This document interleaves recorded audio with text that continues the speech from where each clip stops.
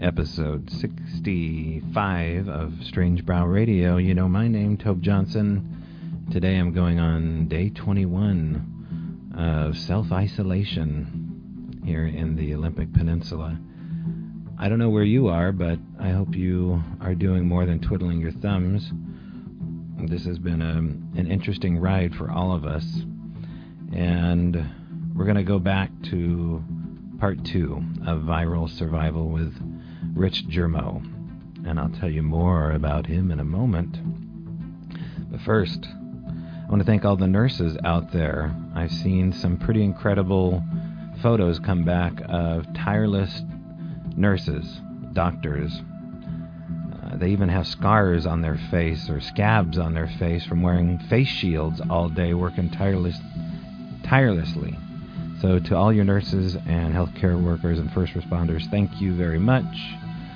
Okay, we'll be right back with part 2 of Viral Survival with Rich Germeau.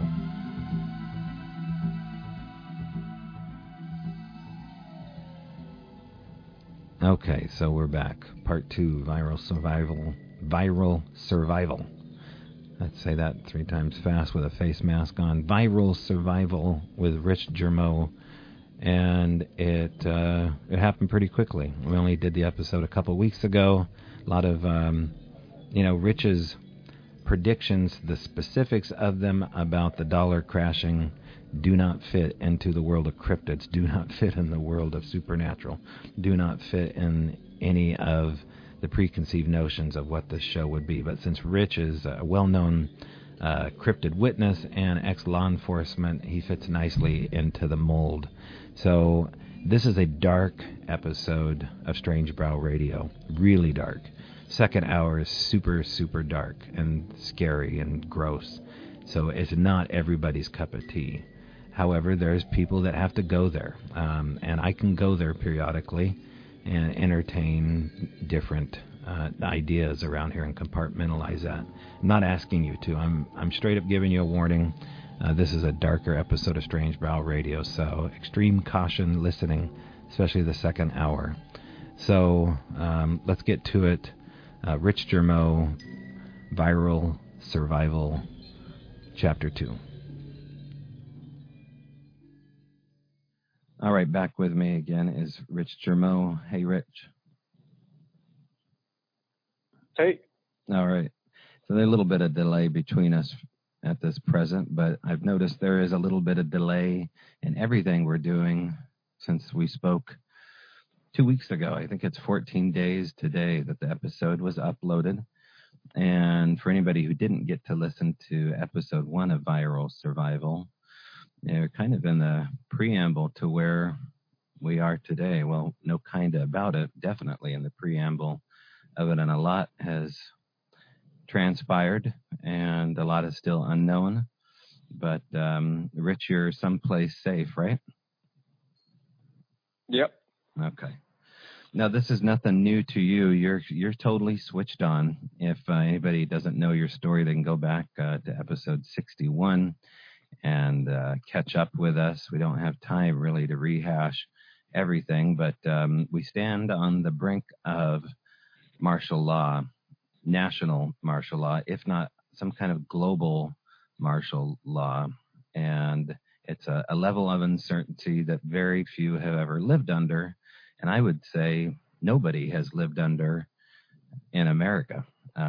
Not that anyone who's come forward and told me. That ranges from everybody still alive in their 80s on down. So, Rich, why don't you tell me what you need to tell the folks, and I will shut up and let you do it. Well, it does seem things are evolving pretty quickly. You look at Italy, and it's just bad to worse there.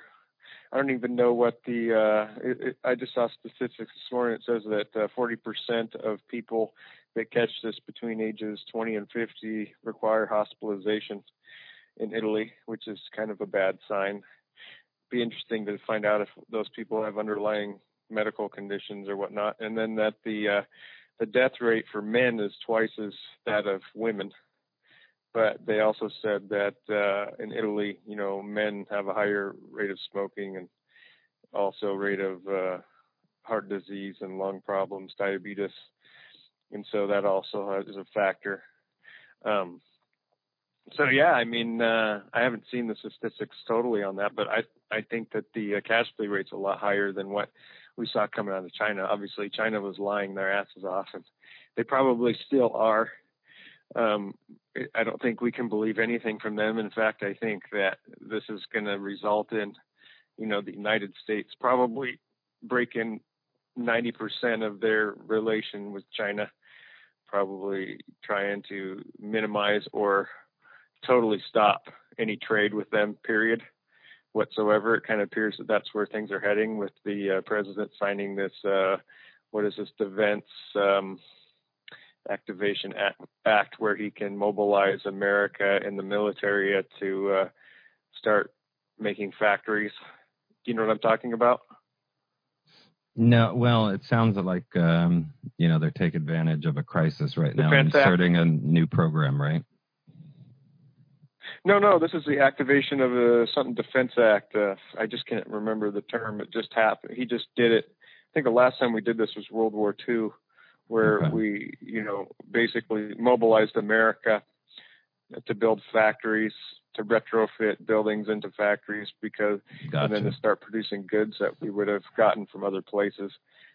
In fact, when Trump first came into office, that he spent an ungodly amount of money in the military for them to buy tooling so they could build machines in factories, like lathes and all kinds of stuff, so we could, so the military could start building infrastructure. I don't know if they had foresight of this or something like that, but they started taking steps immediately to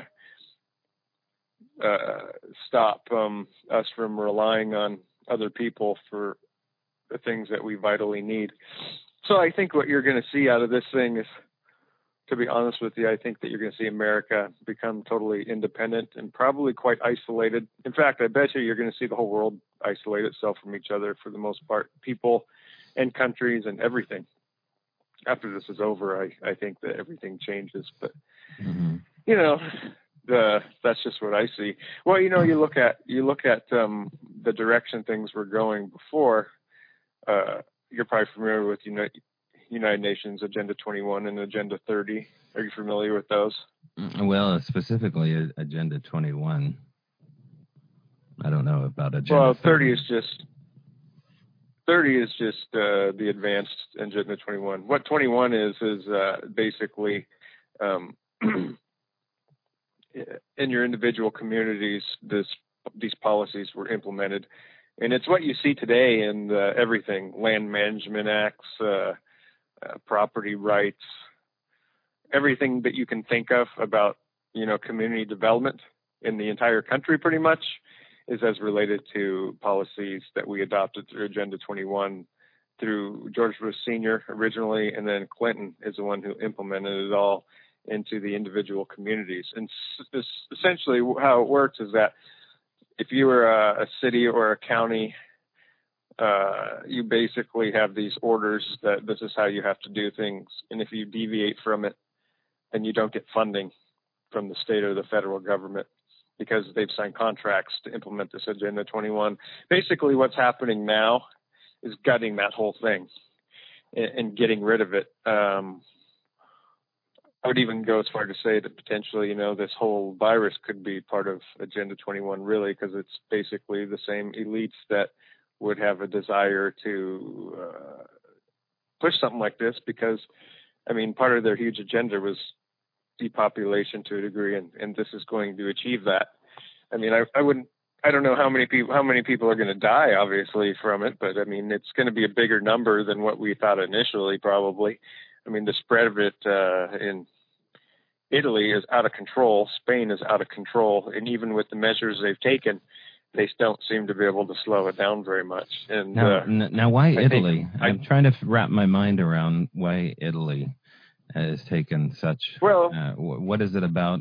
I know they live in close proximity, and they're all smokers under, a lot of them under 50 years old. So that would explain the mortality rate. But do you have any information on why Spain or Italy, Iran? No. Well, I think they trade wise with, I think Iran, Italy, Spain, trade with China and the Middle East quite a bit. They have a lot of migration of people back and forth through business and everything through that region, I think. Maybe that's why it got started there really heavy. But, Italy in particular is probably one of the places you wouldn't want this to get loosened because it has high population density. It's relatively a very small country with 60 million people in it, way higher population density than most of America. Probably similar to like Kitsap County, but the whole country. But why not Japan? I'm trying to figure out, Rich, why not a place like Japan or even, certain aspects of Malaysia? These large cities, people living in close proximity, crammed together, Dubai, things like that. I understand you'd think what you're saying, but don't know. It seems very strange to me. I mean, and I know the Philippines is. Go ahead. Oh, I said the Philippines is having problems, but not near the problems as other places either, and they have some density, in their cities too. But they're having issues with it, but not like Italy. Mm-hmm. But I don't know. I don't know the answer. Maybe maybe it's more nefarious where the reason is. I mean, obviously, Europe has kind of been set up for maximum effect with something like this, with all the migration, hard to control those migrant populations of, mm-hmm. who the worker populations that are there. I don't know. Mm-hmm. It just seems like it's more of you look at Japan, I think it's a much more controlled society than most of Europe would be, and even compared to the United States, I think people are, I think Europe people are just so used to intermingling and traveling all around. I don't know. I don't really know the answer to it. Right, because you're still describing a good chunk of, cultural lifestyles that other countries, cities, regions all display. What about blood types? Have you done any digging with blood types? No, you'd sent me some stuff on that, mm-hmm. and you'd said that doesn't the disease act differently with different blood types? Well, they're looking at type A being acid rate's higher. Type A seems to handle the virus differently. It can't process it easy. The rebound and the mortality rate are different for everything. Of course, Rh negative seems to be, there's not a lot of Rh negative out there, at least known, but Trump is Rh negative. My girlfriend's Rh negative. We have some friends that are Rh negative, and there is an immunity difference with at least family and friends that are Rh negative. But I don't even know my blood type. I assume it's probably an A. Well, you were in the military, weren't you?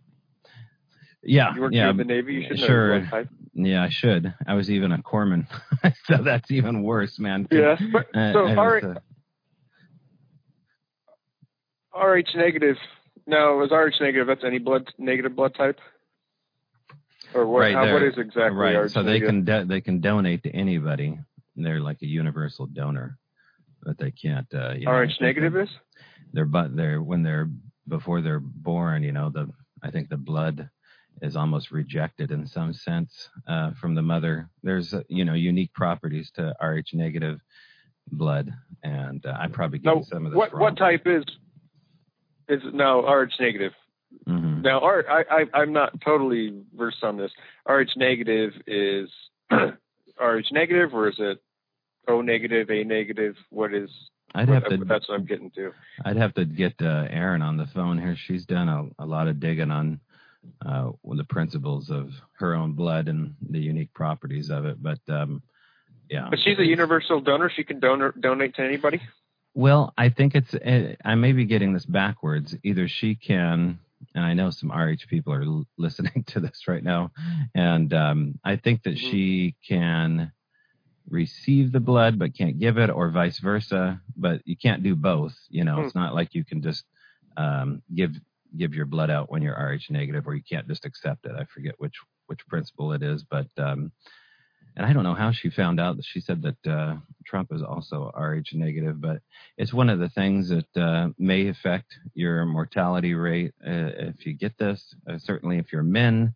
Also, what about kids being carriers of this? They almost seem like the perfect delivery system. I mean, here they are in Miami Beach celebrating spring break, having a good time, and some of them seem totally unaffected by this if they get it. I mean, I've heard people say that it felt like they had a seasonal sneeze or cough that was very minor, and they tested positive. So, how is that possible? How do you think kids are not dying quickly from this?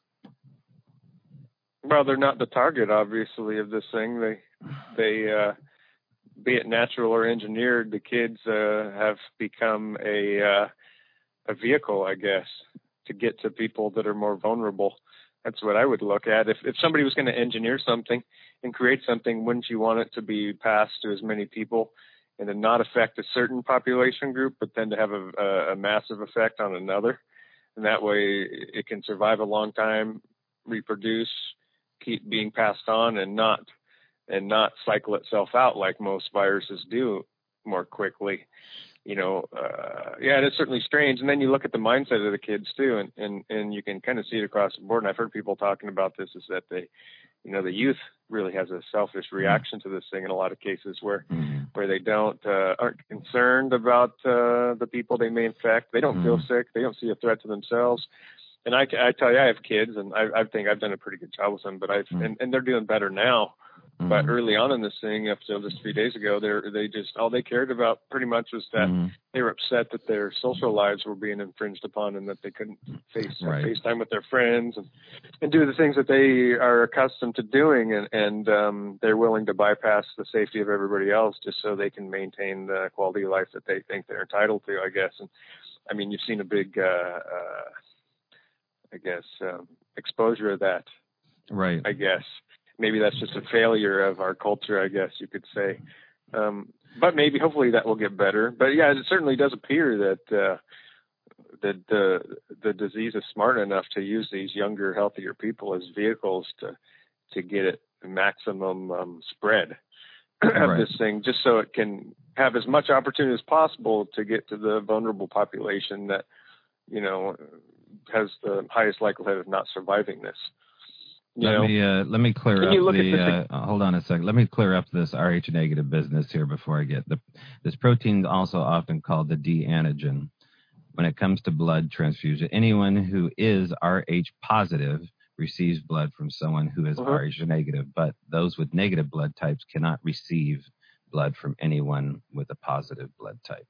So there is a quality to it, this antigen here. So anyway, go ahead.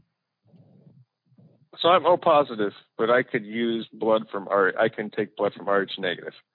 Well, you take as much as you want. But O positive, yeah. O positive is a universal donor too, though. So O positive, you can donate to anybody who takes positive blood if you're O positive. Well, can you imagine actually donating blood at this time? I mean, I know that they're asking for us all to be blood donors, but for example, I got the anthrax immunization. I got the whole shot series over a period of 18 months. And, we were corpsmen, so we would shoot up each other. We would sign each other's medical logs and, do our own immunizations, including a whole squadron on the John C. Stennis back in 2000. I think around 2000 that we got those shot series. So giving my blood out to other people, some people think that, of course, these viruses or these immunizations lay dormant in your blood and ready to activate. The immunization for anthrax was one of those things that I felt reactivates periodically, including high-grade fevers that would spike up out of nowhere and last for 2 weeks with no other symptoms. And then you have all sorts of crazy things like memory loss, MS-type symptoms, and nerve damage, things like that. But with something like what we're dealing now, it sounds like this, like you said, has this shell around it and can survive. It's incredibly robust. And so are you still leaning down the road that, as someone who has somewhat of an insider track with this, do you think this was still an engineered weapon? Oh yeah, I mean, even more so now. I think it is. I think it's an engineered thing. I think the fact that you're seeing that Trump is for one, and he's been hammered for this, and I think other people in his administration, they clearly want you to think that this is a Chinese Wuhan virus. They don't want you to forget the fact that where this thing came from. And I think that more and more later, we're going to get more information about how this all started. Because I think my gut tells me in this is that I think that we're going to probably learn that this was engineered and released on us on purpose, to be honest with you. And I think that that's why he is purposely pointing out the fact of where it came from against the wishes of the media who routinely will point out the fact that I can't believe he keeps mentioning that it's the Chinese virus. Every news station, radio you hear, they hammer on that. He shouldn't be mentioning that. He shouldn't be mentioning that. And he wants to mention that. He wants you to know. And it's not because he's a racist. I mean, why? Why would he go to that event? There's something else to it that he wants to pound that into you. I mean, it's clearly, look at this whole thing like we talked about before. You look at China. China releases this on itself, right? They stop the protests in Hong Kong. They stop any other possible probable uprising that may be festering because of Hong Kong. They get rid of unfunded liabilities, sick people, people over older age, people that live unhealthy lifestyles. And you know that in China, they force you to retire 50 years old because there's too many people and there's not enough jobs. They break the supply chain, which brings the world to their knees, right? So they crack a few eggs, and it spreads. This is what you're saying. They have to crack a few eggs. Exactly. And then the United States, you look at it, it takes a death toll around the country, gets rid of a bunch of older, sick people, destroys the world economy, crashes the banks, everything, And then China, is supposed to come out of this other end pretty good. You look at it because, they have huge gold reserves because they've been purchasing gold cheap for a long time. Something else I wanted to point out about this whole thing, and I've been talking about this a lot, is, you look at the stock market crash that's resulted in this whole thing. And the question you really need to ask yourself is, really, did it result in this whole thing, or was it already going to happen, and this was just kind of the catalyst, like the Black Swan event that kind of sent it over the edge? And really look at the catalyst as this entire thing, and it's not really this virus at all. I mean, maybe it began that way and the slowdown started, but there's one thing that they don't have the ability to manipulate because of the, just how everything works, which is the oil price. And it's super, it's $23 right now, and it was $60, before this all started, and oil just totally crashed. You could say that it's because of a global slowdown, but they have the ability to work together, all these oil producers, and then just slow production to maintain a shortage and a high price. But they didn't do that. There's a glut of oil now, and the people responsible for that are Saudi Arabia and Russia, right? Well, you look at the problem that's going on. Russia has pretty much shielded themselves from this coronavirus thing. I think they have 20 or 30 cases nationally. 20 or 30 reported cases. Well, the thing is about Russia is I know somebody who has family there that talks to them every day. They live in the Siberian region in a big city. And the thing about Russia, what happened from the very onset of this thing, from the very beginning, they closed traffic down. They shut their borders down right away.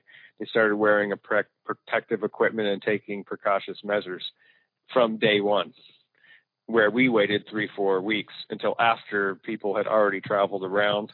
Oh, we waited longer than that. Right? I mean, if things started December 31st, let's say, January 1, 2020, the ball didn't get rolling here, especially at Ground Zero in Washington, till maybe the first week of March. I mean, the last week of February. But, to the point where people are still walking into SeaTac Airport and not being questioned about where they've been, including the hot zone. We've been over that. But I want to ask you some practical DIY stuff here, because I think a lot of the concern I see coming via social media right now, is what to do about practical things that are looking them in the face. One of these, of course, is money, cash flow, things of immediacy, bills being paid. You and I have communicated the last 24 hours about rolling things on a credit card, rolling things via cash. May not stand in the end. People are going to freak out about what we're about to say right now. And this is not our advice. I'm not giving you this advice, but I'm telling you what's going on here is that if you have a credit card, it's time to use it. Why is that, Rich? Well, the government's maxing out his credit cards right now. What do you do if you're maxing out your credit cards? What's generally on purpose? What's your intention? To file bankruptcy, probably. Here's the deal. I'll finish my point about Russia real quick. You remember 1991? What happened in 1991? Collapse of the USSR. How did that occur? Because the oil price was crashed intentionally by the United States government central bank, George Bush Sr. We crashed the oil price to bankrupt Russia. What's happening right now? Russia is pumping $10 in oil. Well, 20. Whoever knows, Russia can make profit at $10 in oil for 100 years on their oil, right? We can only make profit on our oil $50 a barrel. So they can keep it up as long as they want to crash the dollar, the shale oil sands, everything in the United States. Don't you think they remember what we did to them in 1991? I just wanted to point that out, right? So I think that the exact thing's happening now. They're hammering us when we're down. This is basically Russia's Pearl Harbor, essentially what's happening. We can't respond to it. The only response would be militarily. Yet it would be an unprovoked thing on our part. I'm just pointing that out. It's very clear to me. Well, it's like a Trojan horse, Red Dawn scenario instead of troops on the ground. They're not stupid. Yeah. They don't have to. They can destroy America without firing one bullet. That's what they're doing. And there's nothing we can do to stop this. The dollar is directly tied to oil. The stock market is directly tied to oil. Oil's gone down 60% so far, or real close to 60%. At very minimum, the stock market and the dollar are going to mirror that at some point. It's just reality. Can't stop it. I don't see oil coming back up. In fact, it's probably going to keep going down. Because they can sell it cheaper than they are, and so can the Saudis, and they're going to keep doing it because the Saudis want out of the petrodollar deal too. They don't want to do this anymore. The dollar's worthless now. So that's what I'm getting basically into. The government's maxing out their credit cards right now. I mean, that's obviously what they're doing. Trillions of dollars a day are being created out of thin air to prop this thing up for the West. In Russia, again, I'll get back to them real quick. They're not even in our banking system anymore. They have their own system. That's why you don't see that their stock market or their currency on the international, pages that show all this stuff. They're not even anymore because they're on their total own program. They're not in any debt or anything like the rest of the world. They're just sitting there waiting for all this blood dust to settle onto this and then for them to make their move. I'll guarantee you one thing that's going to happen out of this thing is you're going to see most of Europe align with Russia and sign treaties with them because they get all their fossil fuels from them anyways. And I guarantee you most of Europe is going to be using rubles pretty soon. I guarantee you. Most of them are going to be using rubles, except for the UK, maybe a couple other countries like Poland, who the United States has invested heavily into recently, with military and everything else. I guarantee you that most of Europe is going to be using rubles. They know what's happening. They're going to make their move. They're going to rise out of this thing as basically, one of the major superpowers because China is subservient to Russia, too. They need oil from them. So anyways, I'll get off Russia and we can move off of it. But I think Russia is a huge important thing, part of this whole thing, and they're just sitting back and waiting. But anyhow, the government's maxing out its credit cards because it's getting ready to file bankruptcy after this thing is over to mitigate all of its liabilities. It's going to get rid of all of its unfunded liabilities. It's going to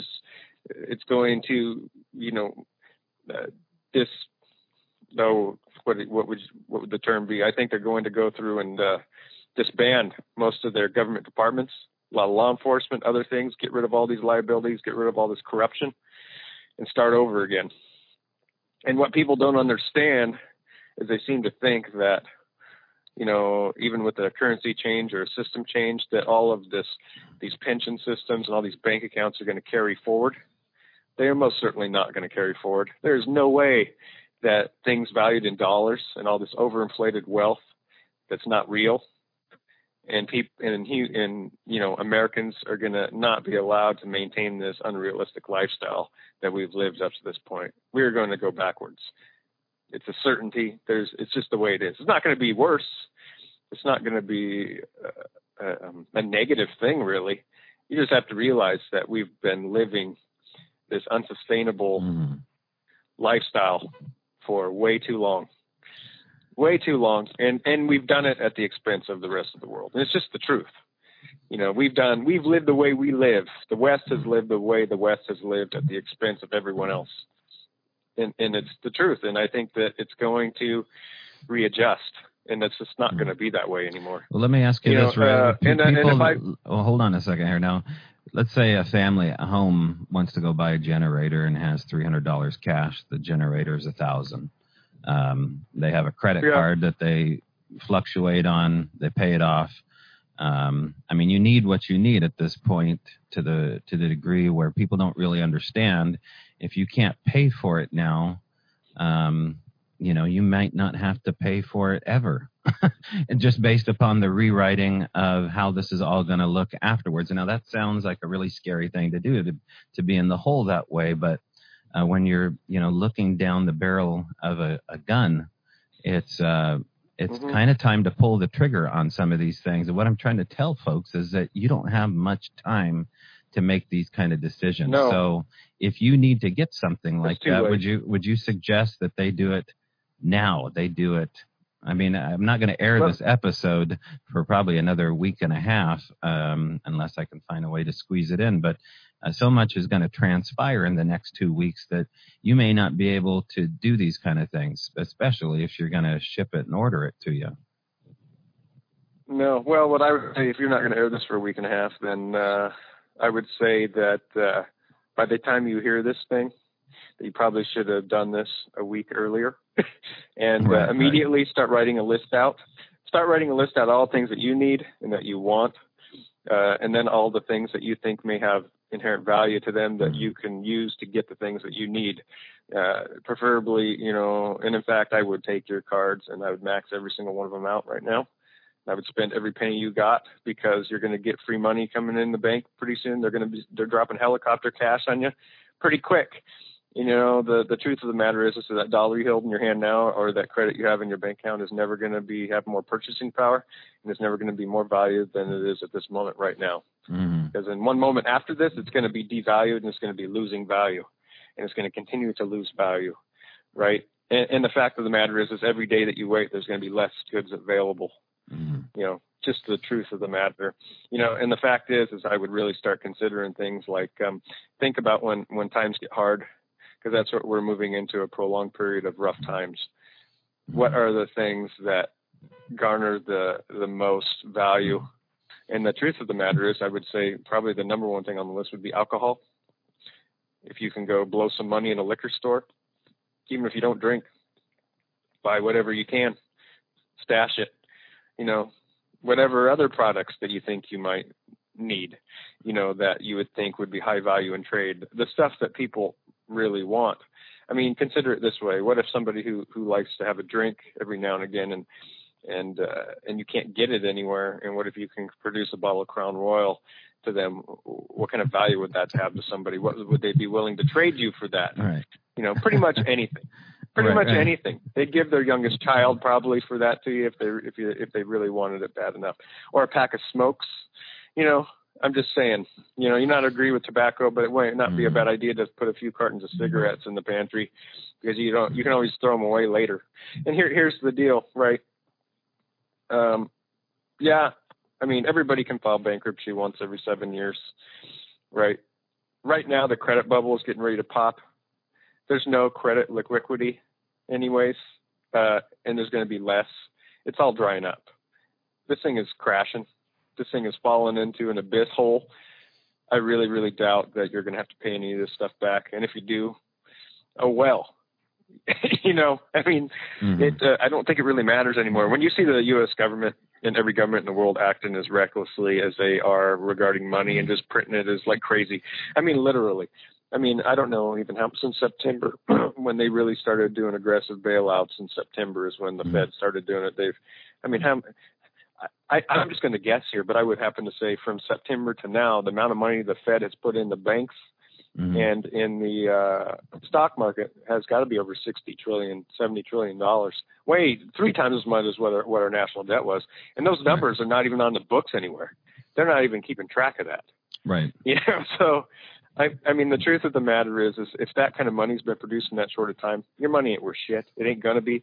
You better use it as long as the illusion exists. Because pretty soon there won't be any more illusion. And you can't even buy anything anymore like gold or silver to hedge yourself against the dollar because it's gone. The price in the stock market might be $12 an ounce for silver or $15 for gold, but there's no way in hell you're going to find it for that price. And in fact, at any price, if you call on it, you're likely going to be told it's 10 weeks out of supply, which means that it hasn't even been mined or produced yet. So you're not getting it, period. It's done. It's gone. I mean, I put a post up on Facebook that said that the escape hatch had been welded shut. Right. It mostly has already at this point. There's no way out. There's no way to minimize your exposure to this at this point. There's no way if you can't buy these things to hedge yourself. I mean, if you're really creative and you start investigating, you're going to be able to find ways to get rid of capital, to buy assets that may be valuable. And they certainly wouldn't buy property right now unless you're paying off your house that you're living in. That's probably the best thing you could do. But I wouldn't go out and invest in land or anything like that because when nobody has money, to buy it, you're just going to be stuck paying a property tax on it.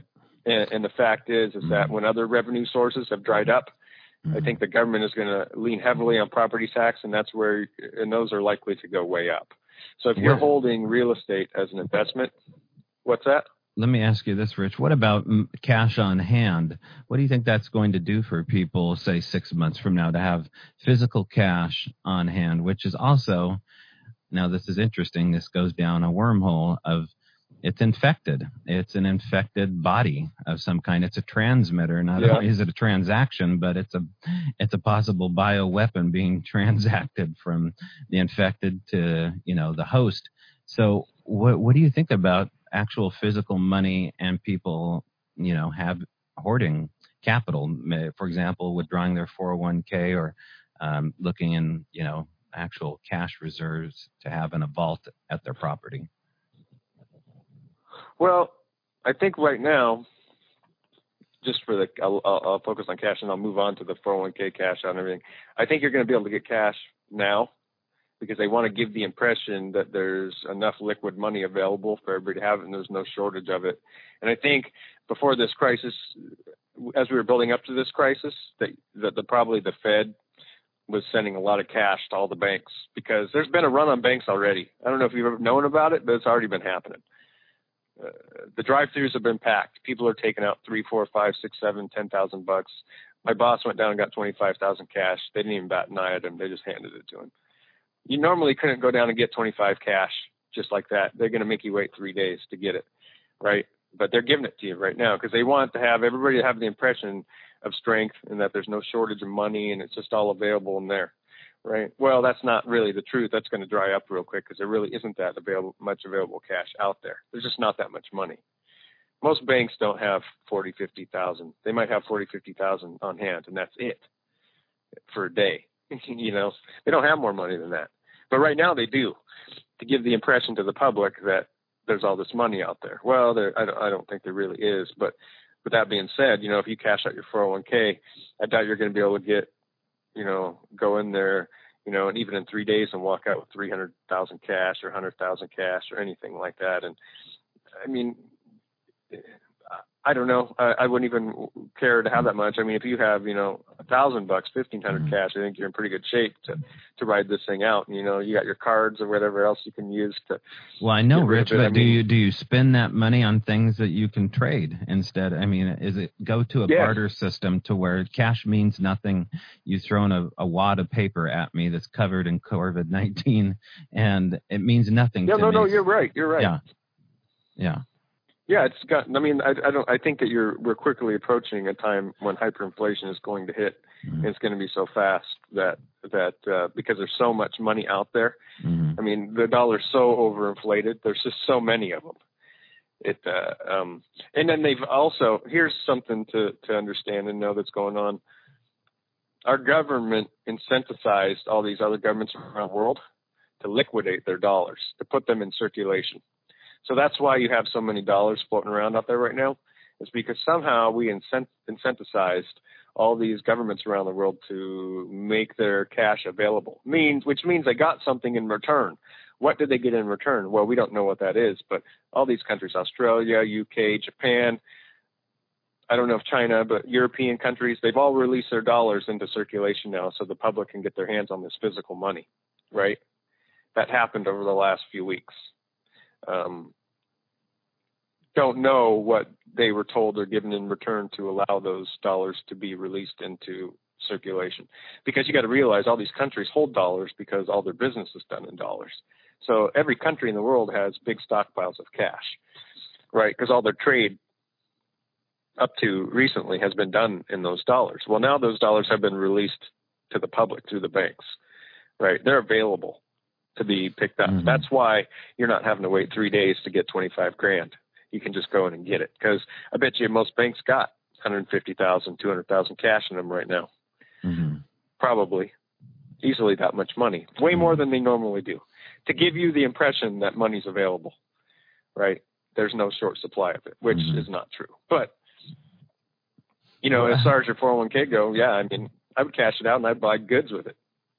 Use your cards. You don't need cash. Just use digital currency at this point. It's still good for right now.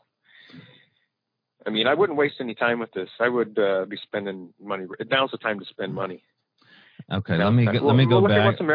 Let me go back a week from today, or there approximately, to a moment here in one of the grocery stores, the Fred Meyer grocery store out here in Port Orchard, and it's next to the Bremerton Naval Base and the Bangor Sub Base, and it's pretty common to see somebody in fatigues walking around, and that's what I saw. Commander walking down the cereal aisle, and I said, "Hey, I'm a corpsman. You know, I did my 6 years. Just a quick question, Commander," which is, you know, by the way, a very high upper echelon ranking system when you're talking to a commander, and you know, super nice guy. But I noticed his grocery cart was overwhelmingly full, especially of meat. And it looked like he was on his way to get a second grocery cart and push that one behind him. And I said, you know, what am I to expect here as far as the future, Commander? Have you heard anything? Martial law, for example. And he soberly looked at my grocery cart and he says, "You don't have enough food in there, son. These things happen in echelons, and this one is about ready to happen." And then he said, "I've seen this before in other places, but I never seen this here." And he walked away. Now, fast forward to yesterday. I get a phone call from somebody in Alaska. Says, "I can't do the interview. Things are happening at the ranch I can't talk about. We're on the move. Take care of yourself." Then 5 hours later, I get a phone call from someone that says, "We've been activated. National Guard, I presume, is what they're talking about." And I verified, yeah. Yep. So now we're looking down martial law coming here. We'll paint a picture as someone who's prior law enforcement, what we can expect not only out of our local first responders who, oh, by the way, are being briefed in some degree about major cuts to the system. If they're cut back, someone has to come in and take their place. Is that naive of me to say that? No. Well, I think I think it's inevitable. We're gonna have nationwide martial law. We're gonna be full lockdown, house arrest, essentially. Have to call a phone number to get it scheduled to go to the pharmacy or the grocery store. I think we're a couple of weeks. It's not sooner. Maybe within a week that'll be going the way it is. You know. And obviously, if you're talking to a commander in the Navy, is he an 06 or an 05? 05. I believe he's a 05. I'll look it up while you're talking. 05. Yeah. So He's pretty high up. He's a command level officer. He has many men under him. He's going to be afforded intelligence that the normal military doesn't get. Right. So he's an going to be more aware than. He's only preceded after there's a captain and a rear admiral. An admiral obviously guides a fleet, aircraft carriers and such. A commander is in the same briefings as an admiral is. Yeah, because a commander would be a flight commander. He would be in charge of all the aircraft on a ship, on an aircraft carrier. Yeah, he would be the boss of the aircraft, and the admiral would be in charge of the crew. So he'd be like a commander would be second in command of an aircraft carrier. Right. Let me number two. Let me bring this up too. Is that there's very strange aircraft flying over Washington. Now we see, a lot. We're next to one of the major international airports, and we get international flights flying over the property all the time. Now there's nothing. Maybe you get a low-level or low-flying aircraft coming into private airports, but certainly not to the degree it was. So it's kind of eerie after 8 p.m., but it's beautiful at the same time. And there is very unusual aircraft that we've never seen before. Now, you have these things that I call blinkers, which may or may not be, UFOs or UAPs. They burst giant white flashes, and they're not satellites. Collecting, solar flares as the Earth, goes from sunrise to sunset. There's something different going on with a lot of these UAPs. But there's one aircraft, and I don't know what this is, but it's a low orbit aircraft that blinks every 5 seconds, a small half flare up, and then every 11 seconds it does a huge white burst of white light, and then intermittent bright red flashes, and it's always over the same flight pattern going from northwest to southeast when we see it. And we've seen it every night so far that we've been out here enjoying the quietness of it all. But, we're looking at That's coming. Well, probably it's coming. Go ahead. Oh, well, if it's coming in those directions, it's doing probably it's coming from McCord. From where you are. Yeah, it could be. It definitely looks like it's low orbit, though. It doesn't look like it's high altitude. And anyway, we're looking at probably a drone. It could be a drone, yeah. So, is that a possibility as far as you're concerned, that they'll be keeping tabs on certain systems that will start to, go into chaos? Looting will start happening in these big cities first, right? Yeah, but I don't know if that's their main concern anyways, really, what's going on right now. You got to realize is that even though we have this huge catastrophe going on, this huge crisis that's occurring, there's also another looming crisis that you have to always consider and that they're going to be completely aware of. They need to give the people that control this country, the government needs to give some semblance that they have control and that this crisis is not as bad as it is. Because, there are other adversaries out there that maybe are not suffering from the same type of problems, that don't have the same liabilities that we have. They're looking for opportunities right now to seize territory and resources and things like that. Because obviously we're at a position of weakness. And if this is going on in the world right now, strategically, it's a great opportunity to move forward and to do things that you normally wouldn't have the opportunity to do. So I think that you're going to see a really heightened military presence. Mm-hmm. And because we're at major risk right now, too, in that aspect. Wouldn't you agree? Well, that's my biggest fear, and that's what I told this guy, that petty officer second class from Bangor that I saw yesterday, as I was throwing every fishing supply I could get that was left, including giant seed poles, live bait, giant hooks. I'm looking at a 6 to 12 month window here, which is going to sound irrational to some people, but not nearly not nearly as irrational as maybe it did 14 days ago. Now we're looking at a possibility of at least 30 days.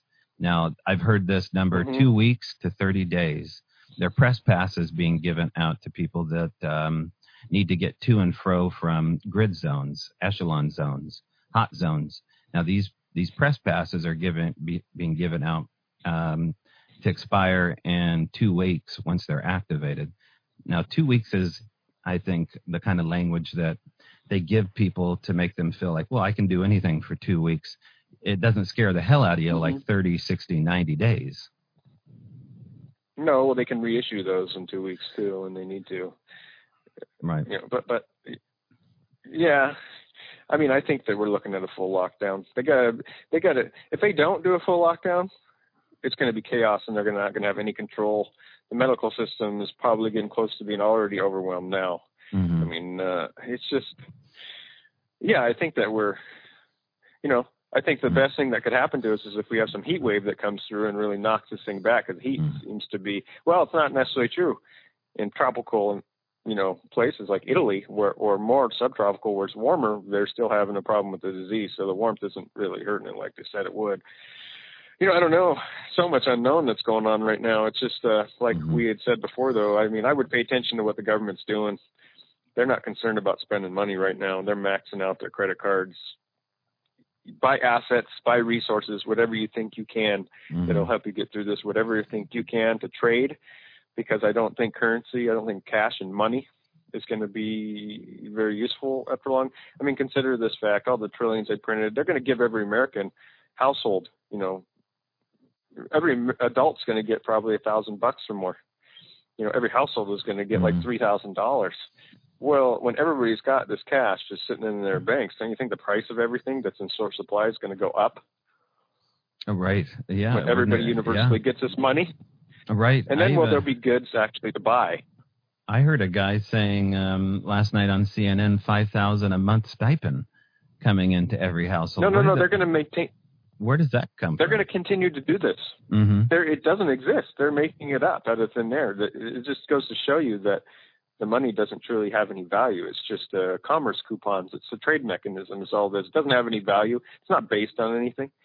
They're just going to make it up. They're just going to make it up and give it to everybody. So it's like, here's what my boss was telling me. My boss went down, one of the guys I work for, he went down and got $25,000 cash out of the bank, out of his business account the other day, because I told him you should go get your money.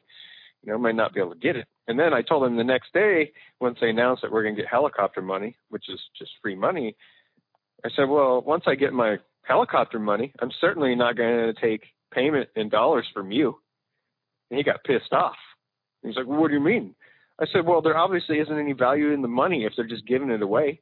Right. Why should I take that? What else do you have that is useful to me that I can do something with? Right. Do you got gold? Do you got silver? Do you got building materials? What can I get from you that has value in itself that I can either use or I can trade? Because the dollars aren't even good for fucking toilet paper, and they don't even burn that good. So the truth of the matter is that I don't want them. And I've got to the point where in a week or two, once the government's handing out free money, and they're going to give you every 2 weeks, you're going to get $1,500 or $2,000 in the bank because that's what's coming, because that's the only way.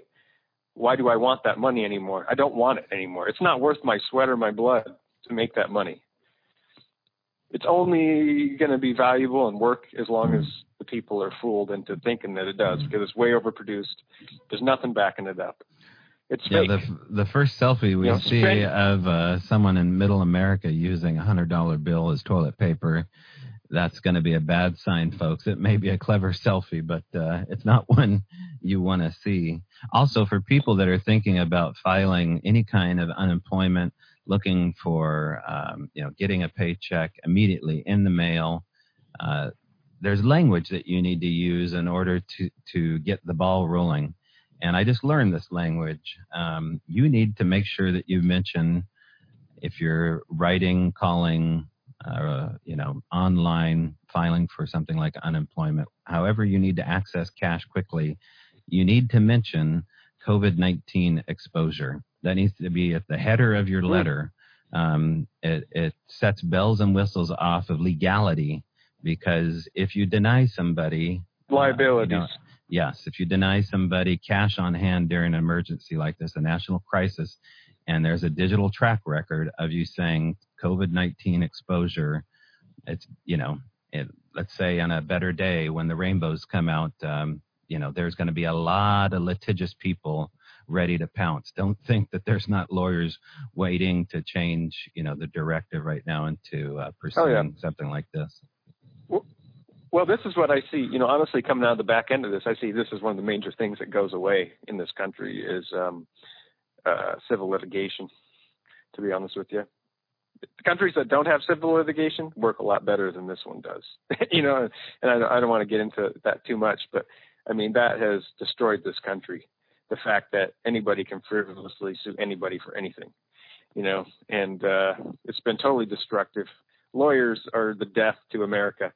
I'll just say it right here. Lawyers are bad. It just is. It's just the truth. Not a good thing. Anyways, I don't. I don't know. Everything's going to change so dramatically out of this thing coming out of the back end of it. It's just not even going to be. America is not even going to remotely look like it does or did before this happened. I don't think ever again. I mean, the people are going to be different. The people are going to be weathered, angry when this thing is over. Mm-hmm. They're going to be angry because their bank accounts are going to be empty. They're going to be broke. I mean, you might be a millionaire today, but I guarantee at the back end of this thing, if your millions are in dollars or in 401ks or in annuities or in any of this other shit, I got a feeling that you're going to be just as poor as everybody else.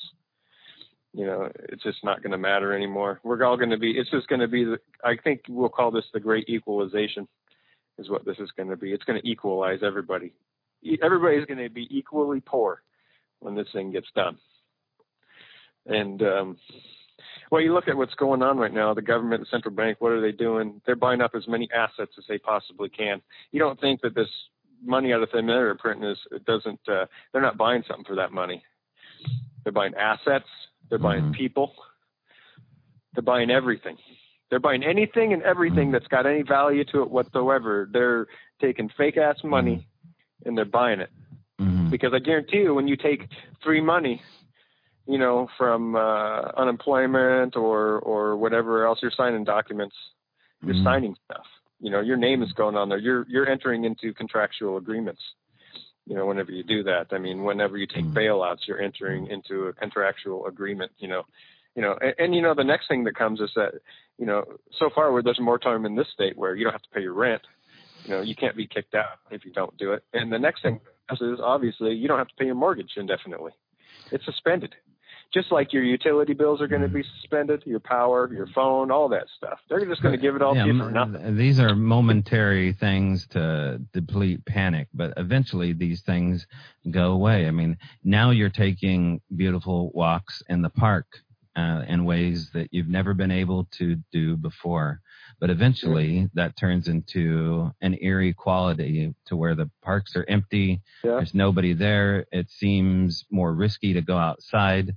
I know that this kind of talk is going to be, it's going to be hard, especially for I'm just going to say it's going to be harder for women to hear an episode like this because it seems like fear-mongering men out there steering away from, what is necessarily helpful. And I don't want to do that. But at the same time, we're looking at stuff as men in ways that we've never been forced to look at before. And like I wrote on Facebook, now, guys, you have the chance to become your grandfather's character. We all talk about, this Pearl Harbor era that lived and came out the other side, and they had a different work value and character than us. And you were speaking to that hour. Look, I want to also mention take care of yourself health-wise, because one of the things that you can do is mitigate old habits, including smoking.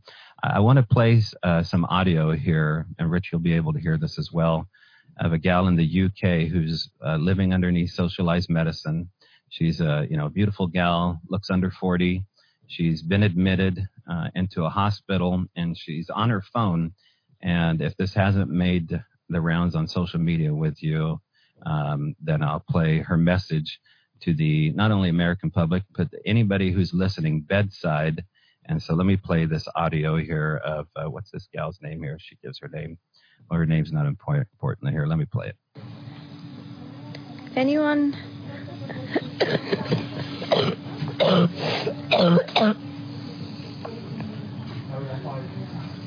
If anyone is thinking, taking any chances, just take a look at me.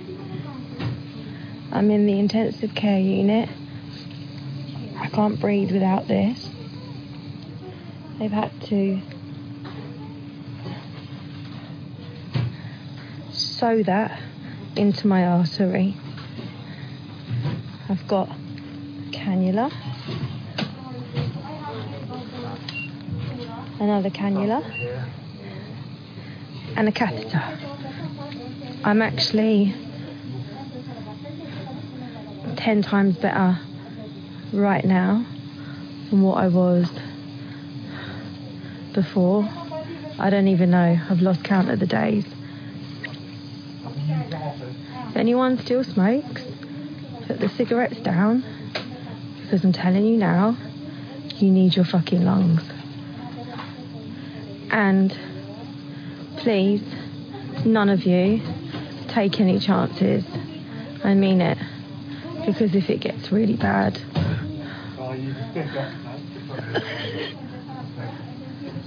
then you're going to end up here. Okay? Thank you for all your lovely messages. Okay, so that gives you an idea of, that's a super eerie, poignant thing that she says there towards the end. And if you could see her on camera saying, quit fucking smoking. And if there's any smokers listening right now, I know it feels like it's time. There's no better time to start lighting up.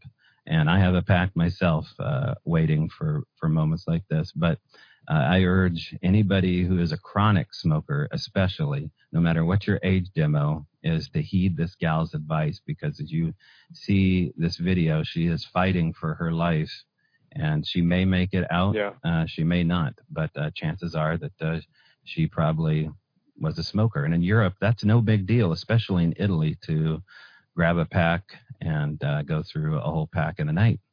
So and also beards. I think, tell me about this. Have you heard anything about men with beards being better carriers because beards are transmitters? Yeah, I did hear that. I mean, I saw some on social media of different chat boards where men are actually shaving their facial hair off because it's been proven that it does. This thing is so crazy to where this thing has such a long life outside of the human body, and it can sustain cold temperatures, and it can live so long that, generally speaking, with viruses, I was under the impression that in most circumstances is that they aren't very hardy outside the body, and they don't live very long in most cases, and they're really easy to kill just through UV light and other stuff like that. This thing seems to be like immune to 99% of the stuff that most viruses are weak to. But yeah, facial hair, clothing, on your pets. Infected people can touch your pets and they can live on them for days, and then pass it. So, it's insane. Yeah. And, I'd be interested to know if marijuana smokers are having the same sort of risk factors related to this stuff, because, you're seeing that marijuana smokers compared to cigarette smokers, there's different things. Like, for instance, like marijuana smokers don't get lung cancer, for some reasons, versus cigarette smokers. Even marijuana smokers have a lower rate of lung cancer than non-smokers do. So were you aware of that? No, well, I was, right. And I need to acknowledge here the king of all beards has left the solemn planet. Kenny Rogers, the gambler, dead, I believe, at 81. Yeah. And he will be missed for sure. But the last of the great beards, and even maybe Kenny would say time to shave that beard. So I know you want to have the apocalyptic chic on your side, but it may end up being the stubble that kills you. So be careful of that. Also, I wanted to ask you, Rich, about ham radios. Luckily, before Amazon sealed its borders here with delivering anything that wasn't medical grade, we got our ham radio. And it's a, Baofeng AM, Baofeng FM receiver, UHF quality broadband, so you can use it as a radio and I believe a CB, but it's also a ham radio. Let's talk about ham for people and give people the basics on what they can do if they can get their hands on a ham radio so they can use it. Well, I'll start first off. I'll tell you a little bit. I have a ham radio, and I'm going to tell the truth with this. I flunked the ham radio tests. I'm not stupid, but for some reason I took this class and I failed this test a few years ago. And then I have all the ham stuff. I just set my radio up. I've got it all, and I should have probably. I don't have an antenna up, but I've got everything I need. I got the ham radio set up. I got everything. But I also have handheld Baofengs, which are UHF, VHF radios, which you can listen to the marine channels. You can communicate on them. I mean, they're kind of illegal to talk on if you don't have a ham radio license, but you can monitor. And I can tell you that everybody and their uncle has one of these Baofengs, and there's cloning programs for them. Right. Are they going to be illegal underneath a scenario that we're painting here? How does that work? No, here's the thing. It's illegal under the FCC for you to talk on them unless you're unlicensed. There are channels, those walkabouts that you can get that talk to each other, right? Right. They work on a set of channels that are also within the VHF range, and you can use those channels on your Baofeng and still communicate legally. But those Baofengs have more power than you're authorized legally to use without a license, and you can boost it or not. There's a button on there to give you more power, but nobody knows really. If you're going to be using that radio to talk on those channels with boosted power, there would be no way to find out. In the sense of a life or death situation, sure, you could get on one of those channels on there. Because the thing about the Baofengs is that you're on the same frequencies as the police who are not on encrypted. If they're on regular VHF stations and the fire and all emergency, so you can program these things to be able to monitor all the local emergency traffic. So you can know what's going on that way, because that's going to be your best news, possibly, if in a situation where everything may be down. You can get information related to the emergency services and what they're responding to and what they're doing to and what their communication is. So you can monitor that, right? And then there are channels that you can get on and you can communicate in the case of an emergency if you really need to, right? You could even speak up on their channels. I wouldn't recommend doing that in any circumstance. I would find another mechanism to communicate, because I would not want to, feel their wrath related to stepping on them and doing something illegal under FCC to do that. Yeah, in this circumstance, do what you got to do, but I ain't telling you to do it. Mm-hmm.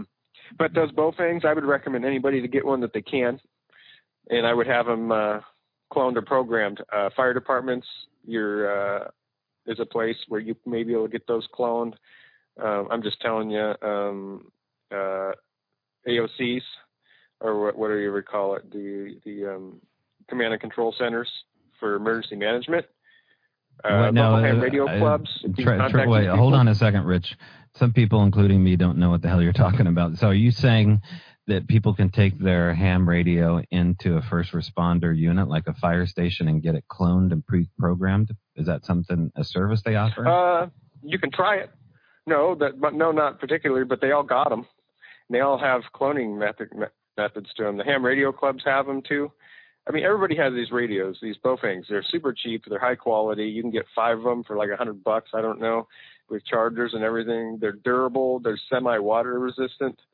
I mean, these things are awesome for their price. I've got a couple of them just to carry on you if you're out and about and just monitor on scan and see what's going on. But you got to get them cloned, because you have to get the frequencies put in for your local area. If you don't have those frequencies, you'd have to know the frequency, and you'd have to program it in manually for each one. Right. And these are things that you could look up, right? I mean, you can go on Google and look it up. Yeah, you can look these things up. Now, if you can't, let's say the grid goes down to some degree, the internet goes down, phone systems go down, we lose our electrical grid. It's going to be hard to charge your Baofeng, which is a weird spelling, by the way, Baofeng. You can look those up and order one now for I think we paid under $30 for a single unit. So yeah, definitely can get a whole family of them for under $100. But there's also like the $89 one, which is a higher grade. I imagine you can go farther, but you have to know where to use these. Maybe. Too. Is that my understanding, Rich, that you have to be near a repeater in order to send out a signal to somebody? No? No, not necessarily. You got to realize that different frequencies are two repeaters. Some are line of sight frequencies. Some are two repeaters where you can get out further and communicate. Right. This is all codes, right?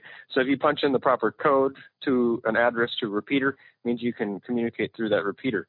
It means that somebody else, so say in Los Angeles or Nevada or in Japan or wherever, they also have to be programmed to that specific repeater in order to communicate with you, right? So if they don't know the code you're on, you can't communicate with them through that repeater. Repeater is how you're going to communicate for longer distances. Mm-hmm. You can communicate just from the antenna and the wattage from the unit itself too, Mm-hmm. and it may be good for 3, 4, 5 miles depending on where you're at. Maybe even further depending on what obstructions are in the area. It just depends on what Mm-hmm. type of UHF or VHF you're using and how those signals are being bounced off and how they're Mm-hmm. working in the environment. And, you got to look at, ham radios and how radio waves work and all that stuff, because there's different types of waves for different types of ham and different things like that. But, yeah, these Baofengs are great. They're high quality. They're the same radios that the firefighters and the police are using. They got the same capabilities. So you'll stay in touch with you'll stay in touch with first responders as they react or act to situations, so you can find those, including weather emergency stuff like that, or use it as the FM. Finding the FM station is super easy, and maybe your local news doesn't pop up in the same way that AM radio does, but I imagine everything will switch over quickly to FM radio. Now, can you use $30 Baofeng ham radio to go 500 miles away, 1,000 miles away? I'm struggling to understand how you could access family that's 1,000 miles away with if you have their signal and you have your radio. What do people need to do, or where do they need to go, if to learn what to do to reach fans and family that have a ham radio themselves? Well, here's the thing you have to realize. The Baofeng is not really a ham radio. It's a VHF, UHF. It has not all the frequencies that a ham has, right? But you can still communicate with people that have a ham radio on VHF and UHF because they have that capability. It all depends if you have an antenna to hook up to, right, which is something that you can use coax to screw on to your Baofeng to where the antenna goes. Correct. Right, and then you can also get longer antennas that give you more range just with the handheld.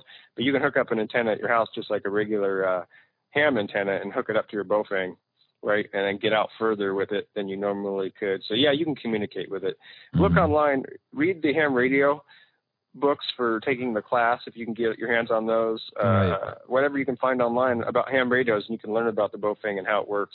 Read about the Baofeng. I'm sure that there's this you could probably read for 10 days straight on Baofeng radios and all the crazy shit you can do with them and how you can program them and everything that you can do just on what you can find online. But I would recommend buying some any way that you can get them, because it's a method of communication that's outside of the normal grid that we're all using now. And I would also say you can't use these to talk to the fire department or the police. Don't use it for that, right? Don't do it. They'll probably haul you away somewhere if they catch you, because they have equipment. They can find you if you're doing it. I'm not saying it's going to be their priority, but the worst thing that could happen right now is you have the public on these radios that don't have any training or knowledge, and they're on stepping on emergency services and covering them up. So it makes it so they can't use it even. No. So, yeah, you can monitor. Don't play with them. It's not like, it's the equivalent of having a high-powered laser and pointing it at aircraft. It may be fun until the point where, the pilot gets it in the eye and something happens. And don't think they don't have a way to find out this kind of stuff, too. Now, you can go on they do. repeaterbook.com, I believe, is a site you can go on to learn how to use a radio like this, or Radio Reference or radioref.com. And there you can probably find out more knowledge about these things as well. So if you haven't ordered, something like we're talking about, the Baofeng, get on Amazon. I think they're still doing other things besides Amazon or besides medical grade deliveries, because we're still getting stuff delivered to us, including I have an iPhone case, a charging unit coming from China that says it's been delivered here somewhere in Washington, is on its way. So That's the other thing I want to talk to you about is packages, delivery systems, going out into infected zones. One of the things that we were told is to have a uniform ready, an infected zone uniform that you keep outside and you change into, and then you decontaminate into your indoor clothes. Are you taking those kind of precautions, Rich? No, I'm not doing a lot of this stuff just because, I mean, it's just, I don't know. I mean, I'm just figuring if I get it, I get it to some degree, kind of. I'm so far out of I don't see many people anyways. I live out in the woods, you know, so I can just leave it in my mailbox if I really want to, my mail. But yeah, I mean, I'm not doing a lot of that stuff. I'm not taking as many precautions as a lot of people are. I don't really have a super good excuse for it other than the fact that, you know, if I get it, I get it, I guess. And I'm doing what I can, but I'm not gonna wear a hazmat suit around my property. Right, but if you get it, aren't you also in the quarantine department, and you don't know that you should quarantine because now you're the perfect host to spread it? That's the problem. Yeah, no, that's true. But we're passing it through gas pumps and everything. So I mean, how can you control all this stuff? You know, I mean, everything. It's just right. No. I mean, I'll call out Peter DeFazio, a representative out of Oregon. I was down in Oregon last week for a 24-hour trip, and I saw Representative Peter DeFazio with his wife in Albertsons, actively not practicing any kind of social distancing at all. He was in the self-checkout line next to me, and no mask, no glove. You know, slowly unpacking his groceries. He lives up, you know, near Springfield, Oregon. I'll tell you that much. But I thought, man, you know, this is like the perfect photograph I could take and call this guy out, who should, you know, be a better example. And is it a form of paranoia to call out people that aren't practicing it? Not anymore, folks. I mean, if you see somebody, I'm going to say it, you got to say something that is out there actively spreading this stuff. The bare minimum, you need to have a set of gloves and a decontaminant with you to wash off with, because your steering wheel is infected, and you go inside, you find yourself undoing your shoes off your hazmat uniform that you've made. If this is as hardy as it is, even if it's not a bioweapon, whatever the hell's going on, this stuff likes to travel undetected, and you can have seasonal allergies and still be a carrier. You can be a character too. Mm-hmm. But perhaps I'm more, paranoid. I also found out, and since this, friendship between Rich and I started in the world of Bigfoot, we're going to touch upon some of this because it's within our sphere of influence. A lot of these conferences have been canceled, and to the behest of a lot of these speakers that have extreme egos, they still are trying to find a way to speak in public. Now, there's at least one individual I know of, and I'm pretty sure everybody else knows of. I know everybody knows of, that supposedly was on a quarantine, actively speaking to the elderly and kids only a couple days after he left quarantine. Now, I was so grossed out by that. If this story is true, and this is actually happening, and these shallow men typically are out there needing to have their ego struck because they cast the perfect this, or they saw the perfect that, and they want to share how perfect their research is. One day, maybe I won't keep my mouth shut anymore, and I'll just openly find out what the hell's going on here. But it's not just this. Obviously, there's people out there right now, including my personal opinion, this own they're actively preaching out of both sides of their mouth.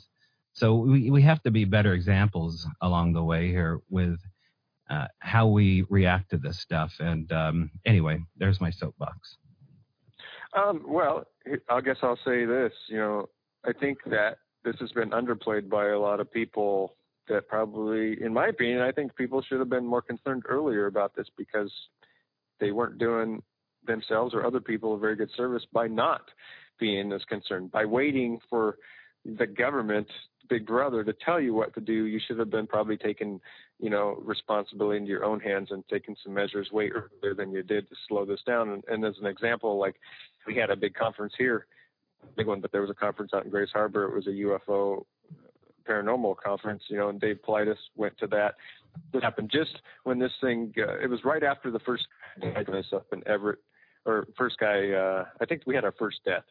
And Steve Isidel came down from British Columbia, and they had a meeting down there talking. They were trying to get him to come out there.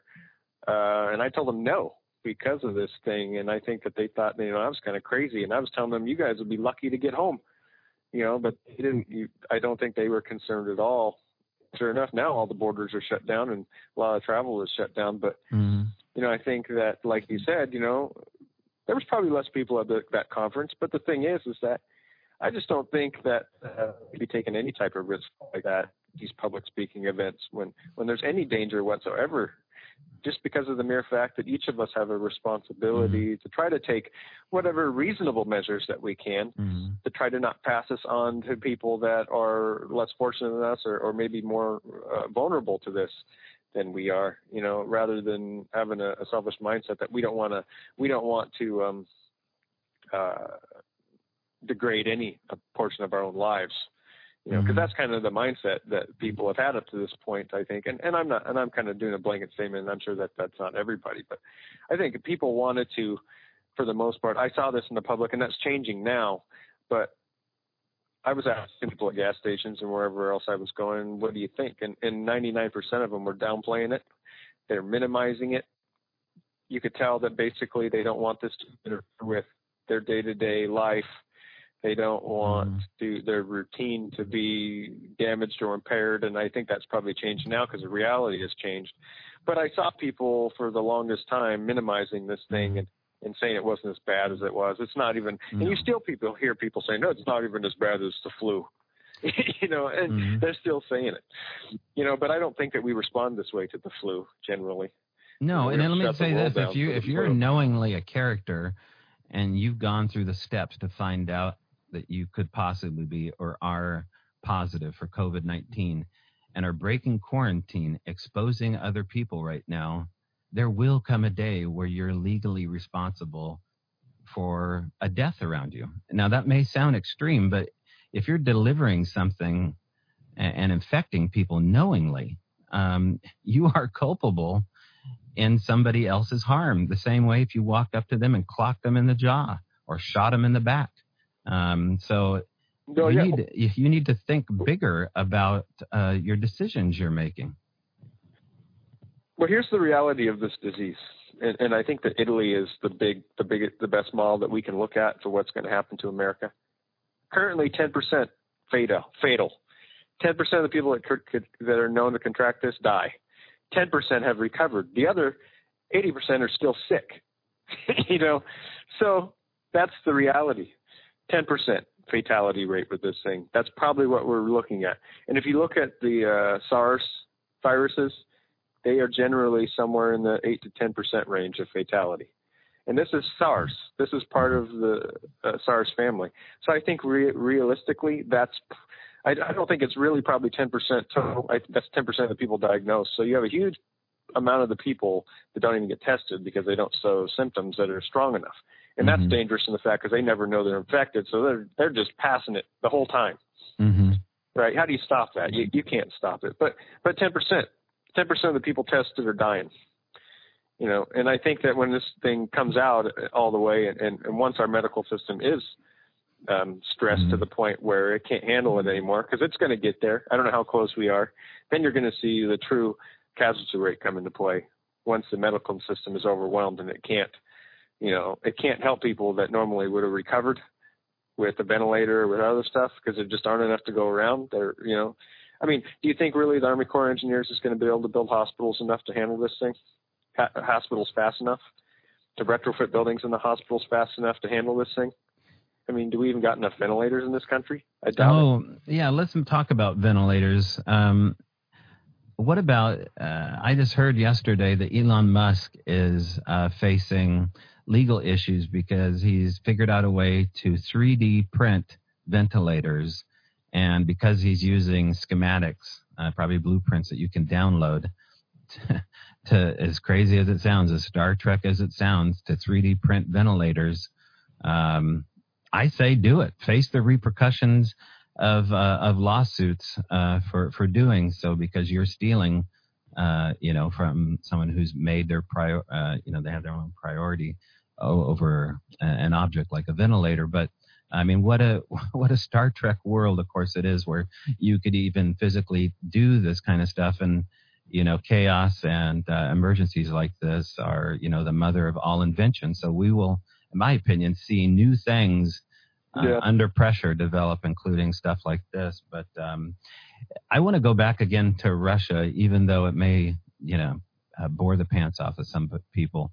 There was a documentary that came out 5 years ago or something like that about the Russian doping scandal and the mechanisms that the Russians and the Chinese, but in particular the Russians in this, go through in order to illegally dope up Olympic athletes so they place first. And the measures that the Russians go through to sneakily dope up, the Olympiads is so crazy. And while you're talking, I'll try to find the name of it, but it points to a type of, forethought and planning that the rational person doesn't think this way, but the Russians have thought this way for a long time. And you're saying back to 91. So the disinformation, talk to us about disinformation and how the Russians may be using that to instigate panic. I don't know. I think the Russians are pretty smart, and I think they're patient, to be honest with you. And I think that payback is a bitch. And I think they don't forget what we did to them, and that they're getting us back right now. But can you say your question one more time? Well, as far as the last time we spoke about COVID-19 possibly being related to HIV, that it mimicked, it goes after the T cells. And I got some blowback for mentioning that. Could that be propaganda coming from, Russia to Russia? Us to cause some kind of panic that this is more dangerous than it is? How do we start to begin to, how are you filtering truth from a lie? Well, I don't know. I think that what you haven't seen is that, sure, we've had this information come out, but we haven't seen any information come out officially that has said that's not the case either. So I don't know if that's the kind of propaganda that they would maybe want to put out related to this. In fact, I don't know what incentive do they really have to put out any information related to this, other than this, just to sit back and make moves based on what is occurring through this whole thing. They're, assessing and reacting. Do they really need to put out bad information? Because this is about as I don't think there's much good news about this thing. Hell yes. Here's I think something I wanted to mention. Yeah, just real quick. Hell yes, they have motivation to instigate panic and fear in the West. Yeah. Well, sure, it's destabilization. Mm-hmm. But I mean, they certainly could. It could be part of their strategy with crashing the oil price and everything else. I mean, they want to destabilize America as much as possible. I wouldn't be surprised if right now the Russians are probably advancing in the Arctic and maybe Antarctica, where there's vast amount of resources, where it's kind of no man's land. They've already advanced in the Arctic and taken territory up there. But I'm sure that they're doing it right now because there's vast oil reserves and everything else up there, and they already have massive oil. But real quick, I wanted to mention before I forgot. Before you do, I just want to mention the name of the documentary, and I urge everybody to watch this, to watch how the Russian military system and the KGB move forward. Here is a documentary called Icarus. Now, it's obviously about sports and the Olympics in particular, but it gives you the mindset of how the Russians work in a really up-close and personal way. And it takes a huge left turn. You think it's about one thing, and then all of a sudden this documentary goes right. So it's called Icarus. Download it today, but go ahead, Rich.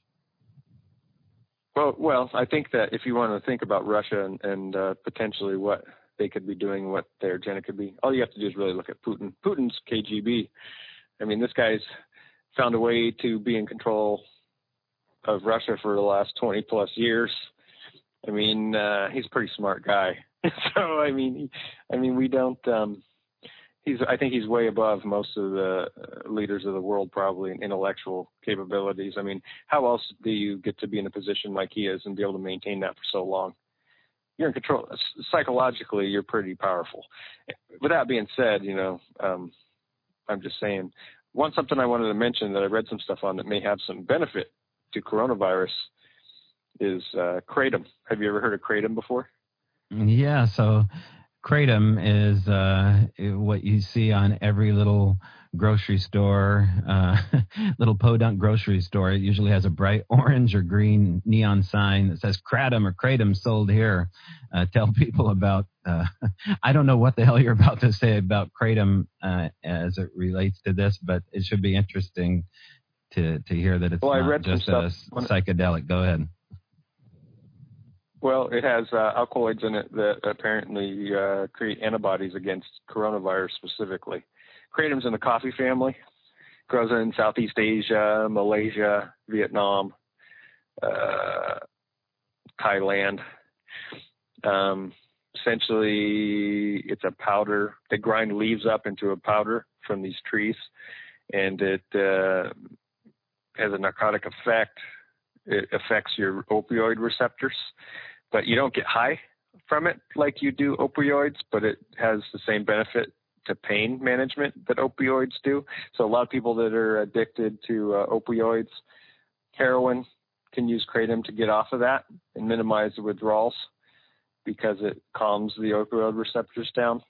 But it also seems to have benefits for other stuff. I mean, the government, they try to make it illegal for a long time, but they've never haven't been successful because it doesn't show, it's not shown to be harmful in any mechanism to your body. It does show slight withdrawal if you take it for a long period of time.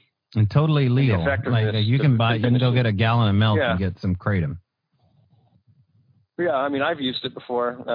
I've taken it for pain. I took it to quit nicotine. It really worked for that too, really well. You know, I've never really been high from it before. I guess you may feel like taking a minimal tranquilizer, or even like maybe it'd be the same as taking like half a lorazepam or a clonazepam or something like that, like a half of a dose.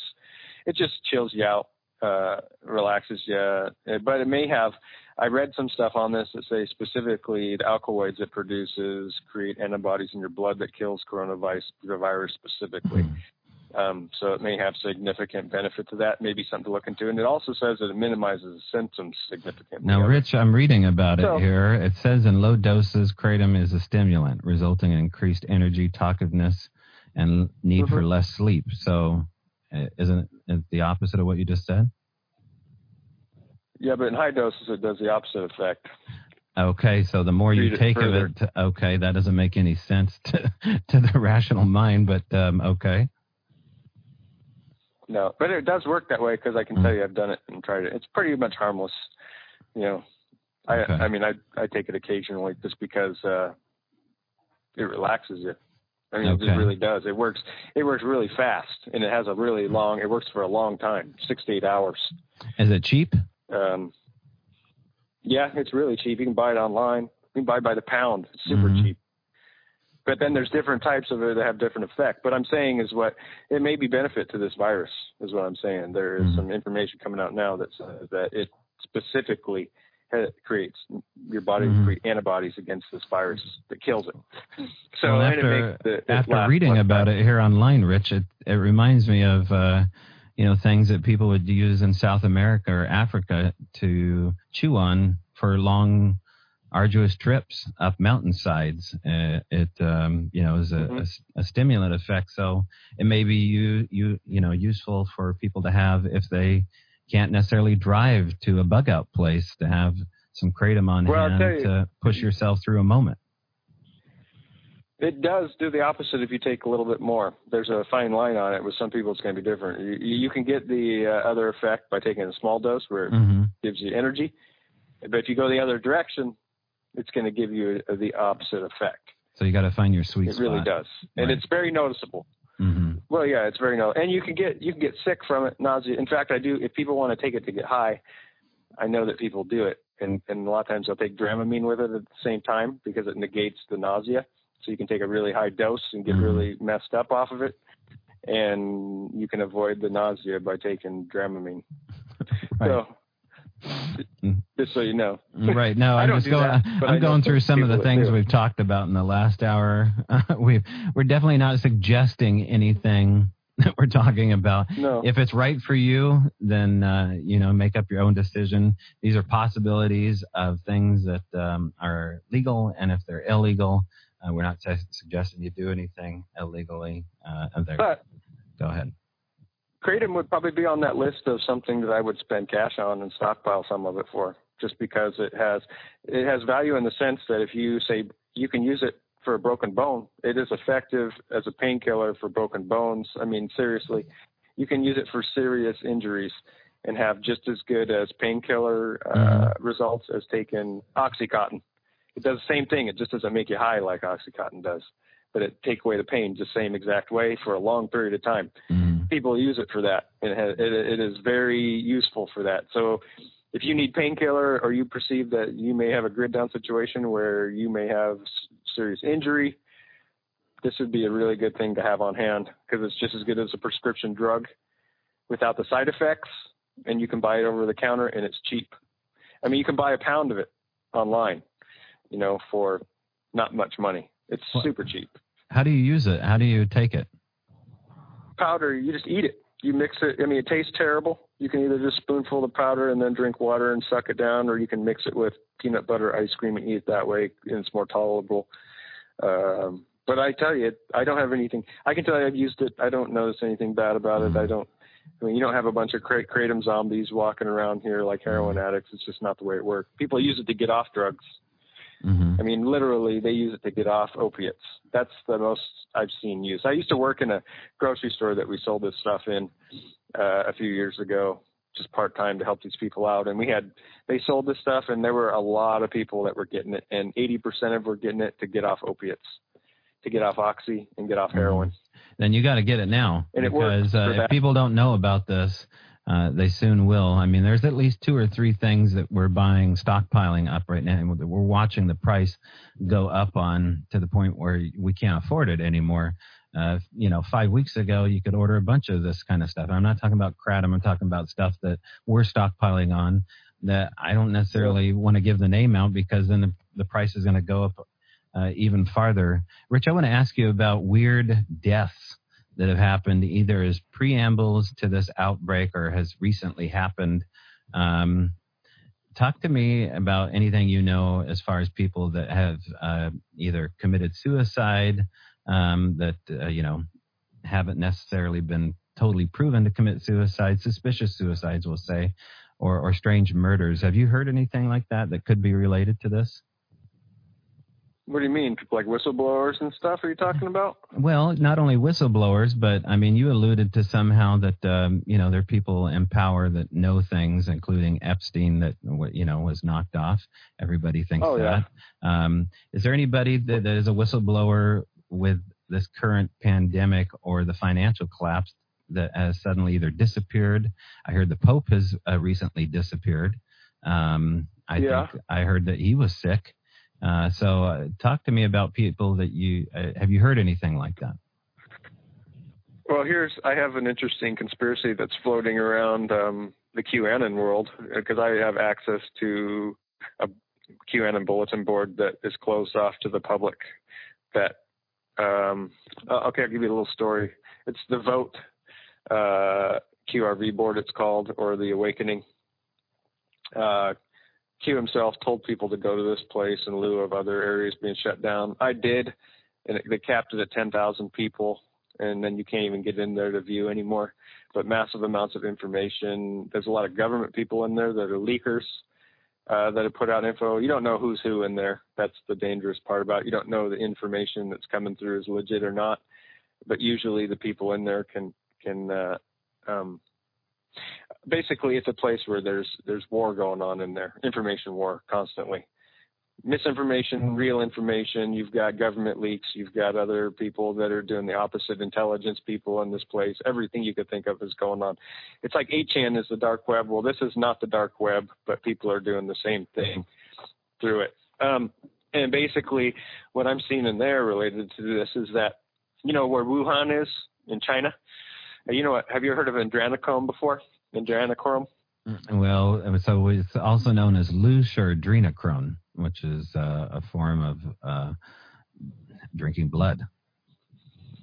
Yes, and they make adrenochrome in Wuhan. That's where it comes from. And the elites take this stuff. It's a drug, and it comes from the blood of children, human blood.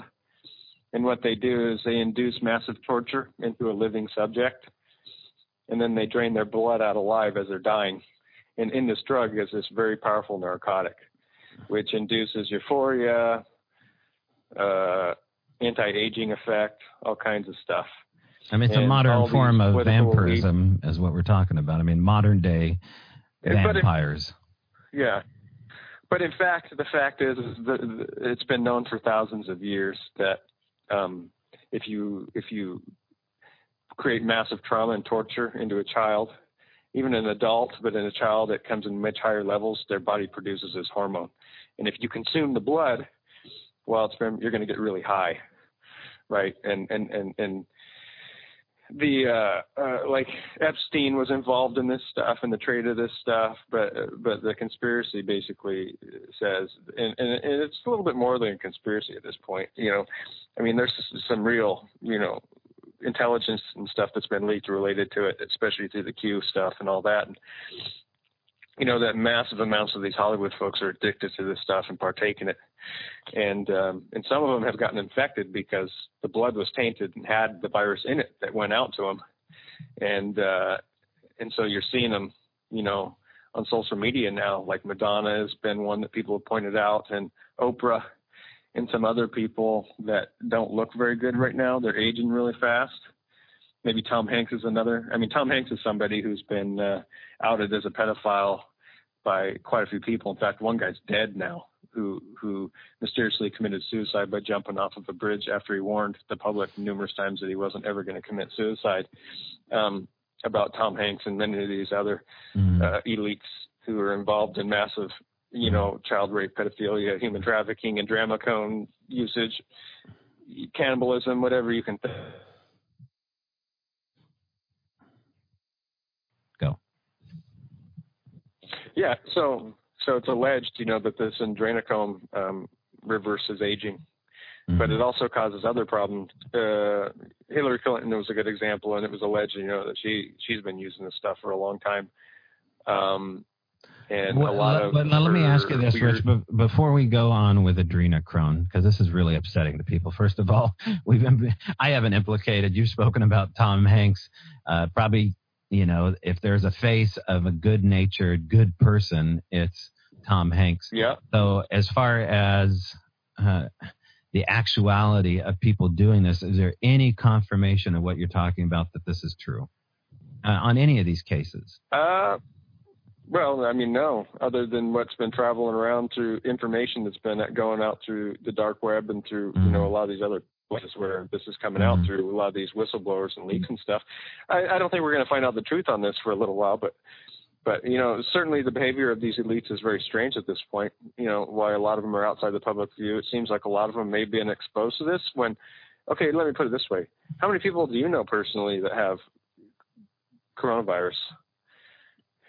Oh, so recently, I mean, there's been at least 4 people that have had the symptoms, and 2 of them that have been tested, and one of the tests came back negative, although I think it was a false negative. But so about 4 people so far in the last 2 weeks. But none confirmed at this point. But no, because there's no test readily available. But I mean, they exhibit the classic symptoms of upper respiratory almost failure. But yeah, about 4. Oh yeah. Well, I'm assuming. I've come in contact with a couple of people that potentially have it too, that are showing the symptoms, but either didn't get tested or couldn't for whatever reason. One of them got tested, but I didn't get to hear the results yet. But I suspect she had it because she went to SeaTac and then came down with symptoms right after. Right. But anyhow, well, I don't know. I mean, it's speculation at this point. It's a conspiracy. Yeah, Tom Hanks is somebody that you don't want to mention that name because it makes people uncomfortable because he's the face of, Toy Story and Woody and all that. And, he's Disney's guy. But Disney was heavily engaged with Epstein.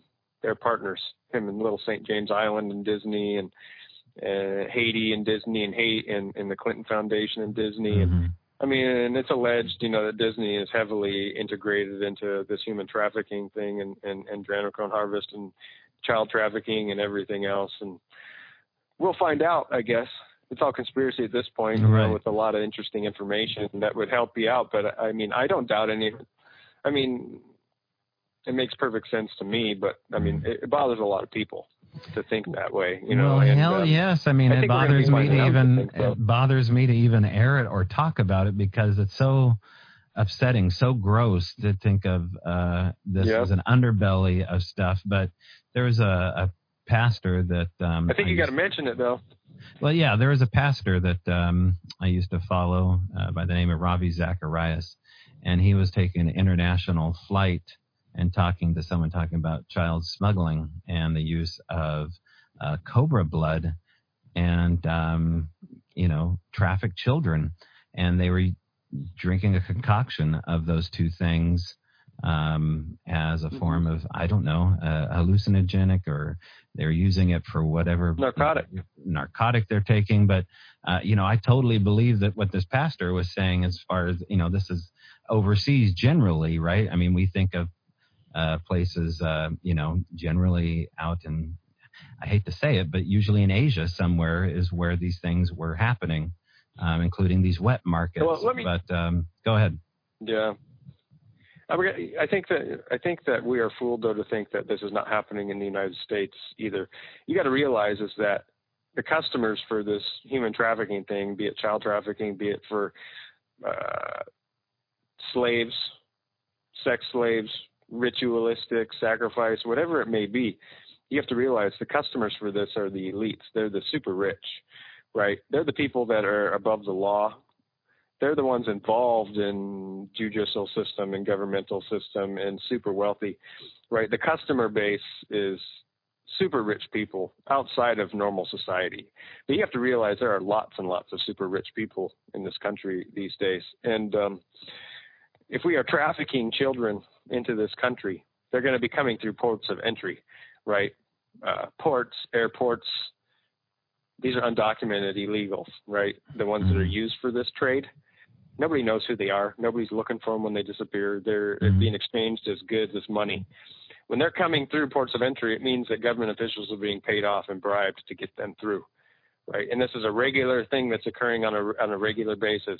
Human trafficking is the biggest business in the world. It's much bigger than drugs. The money is much bigger. The clientele are the elites, right? They are the ones that buy these kids. And I don't know what even the kids cost, but it ain't cheap. But they got lots of money to throw around. And these people are at no risk of ever getting caught. No risk of ever getting caught because the payoffs are at the highest level. And I don't even need to go into this too much further, but I believe that and know this 100% that this is occurring in this country, but I can't prove it to you. But I know that the level of corruption is so great. And I understand that even the stuff that I was engaged in, where I was a whistleblower, is connected to this stuff in a distant way. Because the people are the same players that protect the corruption that I was up against that are engaged in this type of thing. And I can tell you that rape and pedophilia and Satanism is directly connected to the corruption that we're experiencing here every day. And you can believe me or not. And I don't really want to go into more depth about it, but I had direct experience with it. And I know that it's true, right? And I know that rape of children and much more lewd and terrible things other than just raping kids are part of these people's forte, right? These are evil fucking people, and they're running shit on the local level, on the state level, and they're everywhere. These people are everywhere. I mean, I don't know what else to tell you.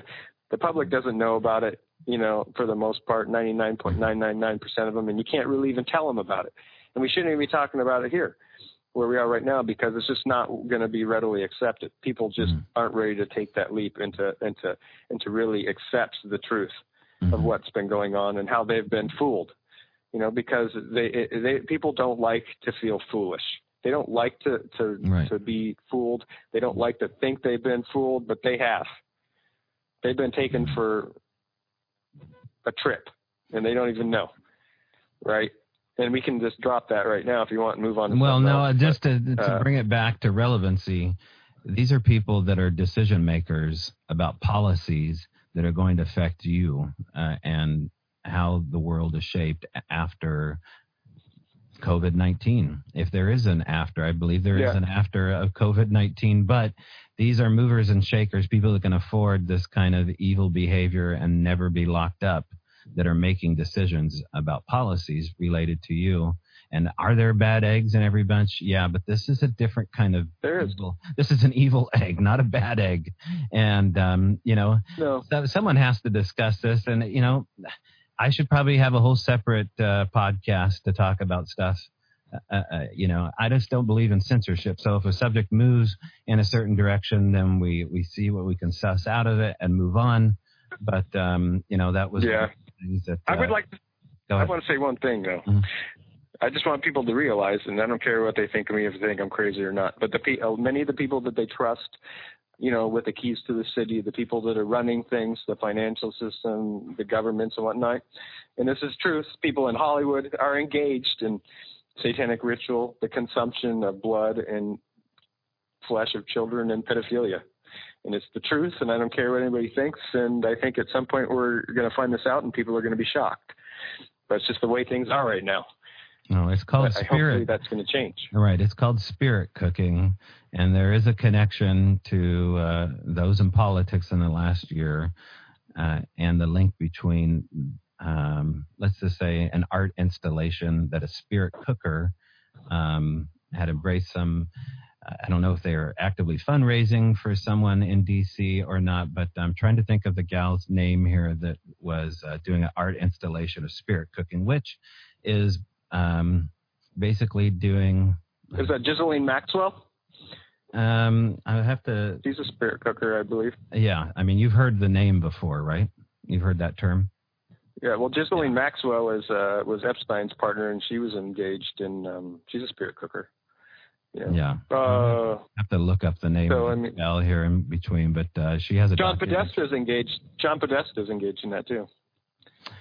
Right, and I think there's a link between this gal's art installation. She's more known for doing these really crazy live art installations where, for example, one of the museums in New York City, she did 2 weeks, I believe, or something to that effect, of just sitting in one place in the museum, and people could come in and sit next to her or look at her eye to eye, and she would just look back at you, and they would have these profound responses of looking at this gal eyeball to eyeball. Wow. And that went on for a period of 2 weeks, and I think she went to the bathroom and things like that, and had a period where she left the museum. But a very intense psychosomatic, almost MK Ultra kind of interaction with people, and she got into this ritual of a spirit cooking as well. So anyway, it does have implications. People are into some really strange, bizarre stuff, and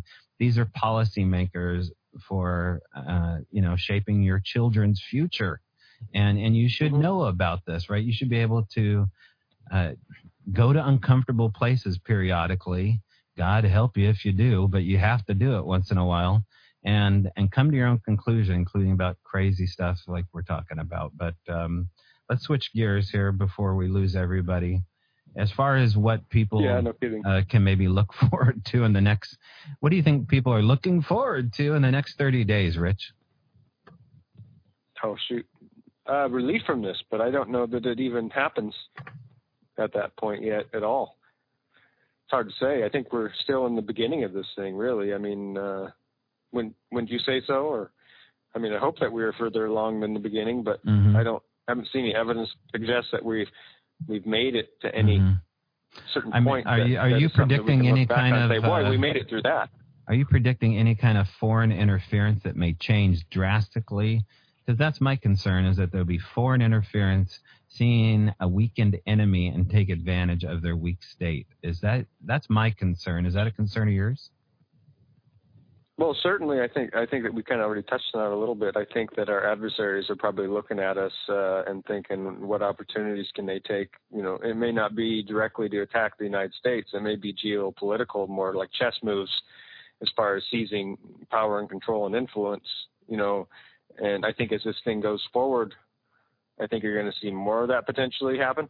God forbid that we have some type of a military act that occurs, but I would really think that that's not necessary, because I can tell you that this disease is getting way more effect right now than any type of a military move would make.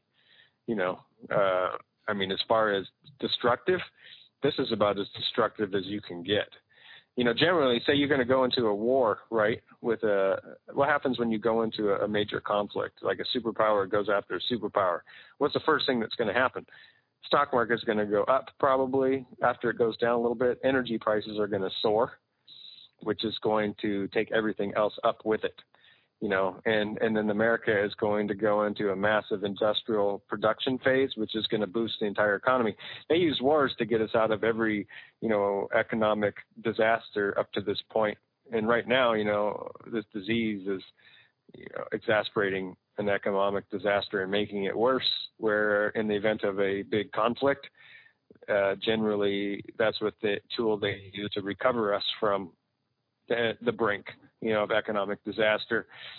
So, but in this sense, I think that what would happen if we did enter an economic, like a war as a conflict, it would probably just doubly drag down the economic system, because it just wouldn't have the normal effect that it would.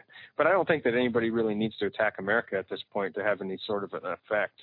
I think that what you're really going to see is, as this disease goes through Europe, I think you're going to see Russia, like I said, make its move to take up those, those shares, I guess you could say, of all those people, because those are all customers. Russia's already got Europe as a customer for oil and gas, but what they need them for as a customer is a ruble. They need them spending the ruble, and that's, I think, what's going to happen. I think that Russia and China are going to align with most of Europe, and we're not going to have much influence in Europe anymore like we used to, or in Africa, or in that whole hemisphere. I think you're going to see America is going to focus its influence in America, north and south, possibly outside of it a little bit, but not too much. And you're going to see China expand its influence probably to Australia, New Zealand, and all those countries in that area. The whole world's changing. It's all going to cut. America's not a superpower anymore. I mean, I don't know if anybody's figured it out yet, but we're really not. We can't afford to do it anymore. The Navy is our police force. Why we have all those big ships. Those are expensive to run, to give that projection of power. You have to realize that America has been built on militarily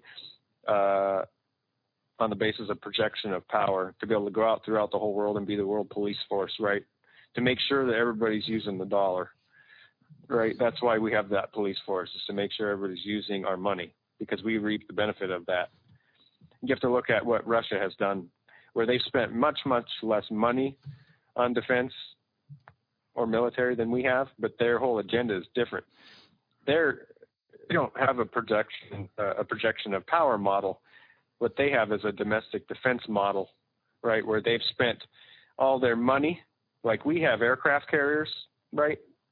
What they do is create the missile to blow up the aircraft carrier from a long distance away, Right.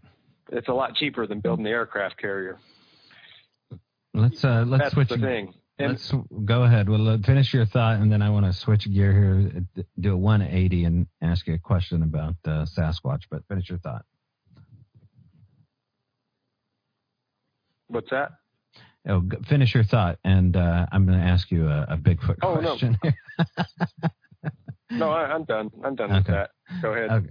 All right. Well, I want to get to this post here regarding the window peeker, because you're one of the first persons that reposted a post.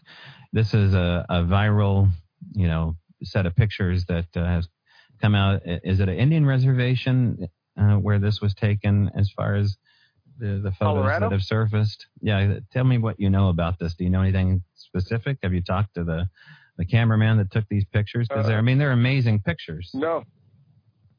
Yeah, I didn't talk to anybody on it. It came out on the Texas cryptid board that that somebody asked me to be the like, so I could watch it. And on the 5th of March, they were released, and they're like a couple of years old. And somebody in Colorado, I read the page on it. I don't think it might have been an Indian reservation. Mm-hmm. I'm not sure. basically saw something looking in the window. Didn't know what it was at first, and it was he just started taking pictures because he's got a camera sitting there, and he got a sequence of photographs of this thing. And anything could be fake, but it looks pretty good to me. It's blinking and everything in there. I mean, what do you know, it, and then the cops showed up to look at it, and two of the cops were pretty intrigued, and one of them tried to convince him it was just a bear, but it certainly is not a bear, you know? So, I mean, yeah, those are pretty amazing. If they are what they are, they're certainly probably one of the best representations that we've ever seen up to this point, I would say. What is your take on them? It's not a blob squatch, and I'm looking at him right now.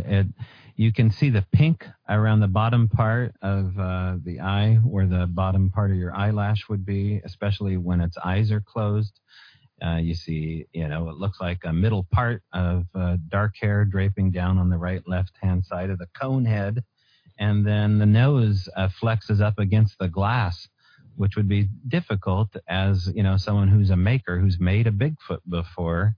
And Rich, you were fooled by one of the Bigfoots that I was making. And oddly enough, was fooled the right word? I mean, there was somebody involved with this. Well, Scott has already talked about this, so I can already talk about it. Scott Carpenter, who's we're talking about, was sent a picture of a Bigfoot I had made for Ron Moorhead. And you can go to Facebook and look at Biggie's website. And, you know, there is possible to hoax something like this, but this doesn't remind me of any low-grade store-bought mask that anybody would make. There was a certain level of expertise that happened here, including giant contact lenses. The eyes on this thing are double that of a man's, and there is no, it's just black. You know, there's no whites of the eyes in the images I'm looking at, which would mean a very large contact lens or some kind of high-grade digital manipulation to pull this off, because he's showing you everything in these pictures. I mean, aside from, you know, the shoulders missing, I don't think there's any photographs of that, but I think that this is the real deal. I'll just say it. So do I. I thought it was real. You know, I'm easy to jump on and say it's real, but, you know, I understand the technology gives you, but this is like, it looks like a real thing. You just look at it, it looks like a living thing. The face, you can see the wrinkles in the face kind of move between the shots a little bit. The eyes, like you said, the pink under the eyelids. It's got just,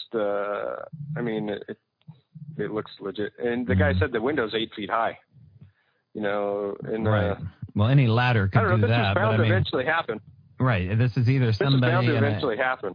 Right. But with it, you know, see, now I don't want to go too deep down this, but when these kind of, no one's had a shot like this. If this is legit, ever. Nobody has ever got a shot like this, including Todd Standing, has got a shot this good of the face of a Sasquatch. And here we are under self-quarantine. And I just think they have a really unique sixth sense of humor when they show up. It's just like, oh, okay, you know, now you can sit back and enjoy us while we run the show out here in the woods without any involvement from you. Although I think a lot of us might end up in the woods, you know, as their neighbors permanently. But anyway, it's interesting timing. And then, of course, you know, the crash of Roswell happening right before, you know, and during a major war is about ready to break out. I just think the timing is really interesting of this. Well, yeah, don't you think, if these things are tied into the human collective consciousness somehow or not, because, if they're able to remote communicate, to locate you, you know, remotely, to contact you in your dreams and whatnot, they certainly also are aware of the timing of things, of what has people occupied right now and what's going on in the human world. And this would be a great time to throw something like that out there. You know, I believe the whole time, you know, during the Ketchum study, in fact, you know, that the circumstances of how everything happened were so strange. And we discussed this amongst each other many times, of how it almost felt like these things were running it, you know, that they were the ones that were pulling the strings on us to get us to do what they wanted us to do, related to the evidence we were recovering at the time, the biological evidence we were able to get. It was almost like they were the ones leading us around and handing us this stuff, like they were pulling the strings on the whole entire thing. Like they were getting us to do what they wanted us to do. That was the way the majority of us felt during this process, and just how the evidence was just, it was just like, it was so weird. Like, my camera that I put up that I got the saliva off of, that I got the Bigfoot pictures on up in the Hamma, and then all the massive amounts of hair we recovered in the Winoochi. It was just bam, bam, bam, all back to back that it occurred. And it was almost just like these phone. It's like this, they were giving it to us on purpose. And then once the study was done, it all stopped. It all dried up. It was just not available anymore. It was only available when we needed it, and then afterwards it wasn't anymore. Like they knew the timing, like they were in control of the whole thing, and it's just like, during this process where these things were trying to remote communicate to me, and I had these two mediums that were coming to me at the same time from different locations that were trying to teach me how to establish communication with these things, and the fact that it was eerie. Do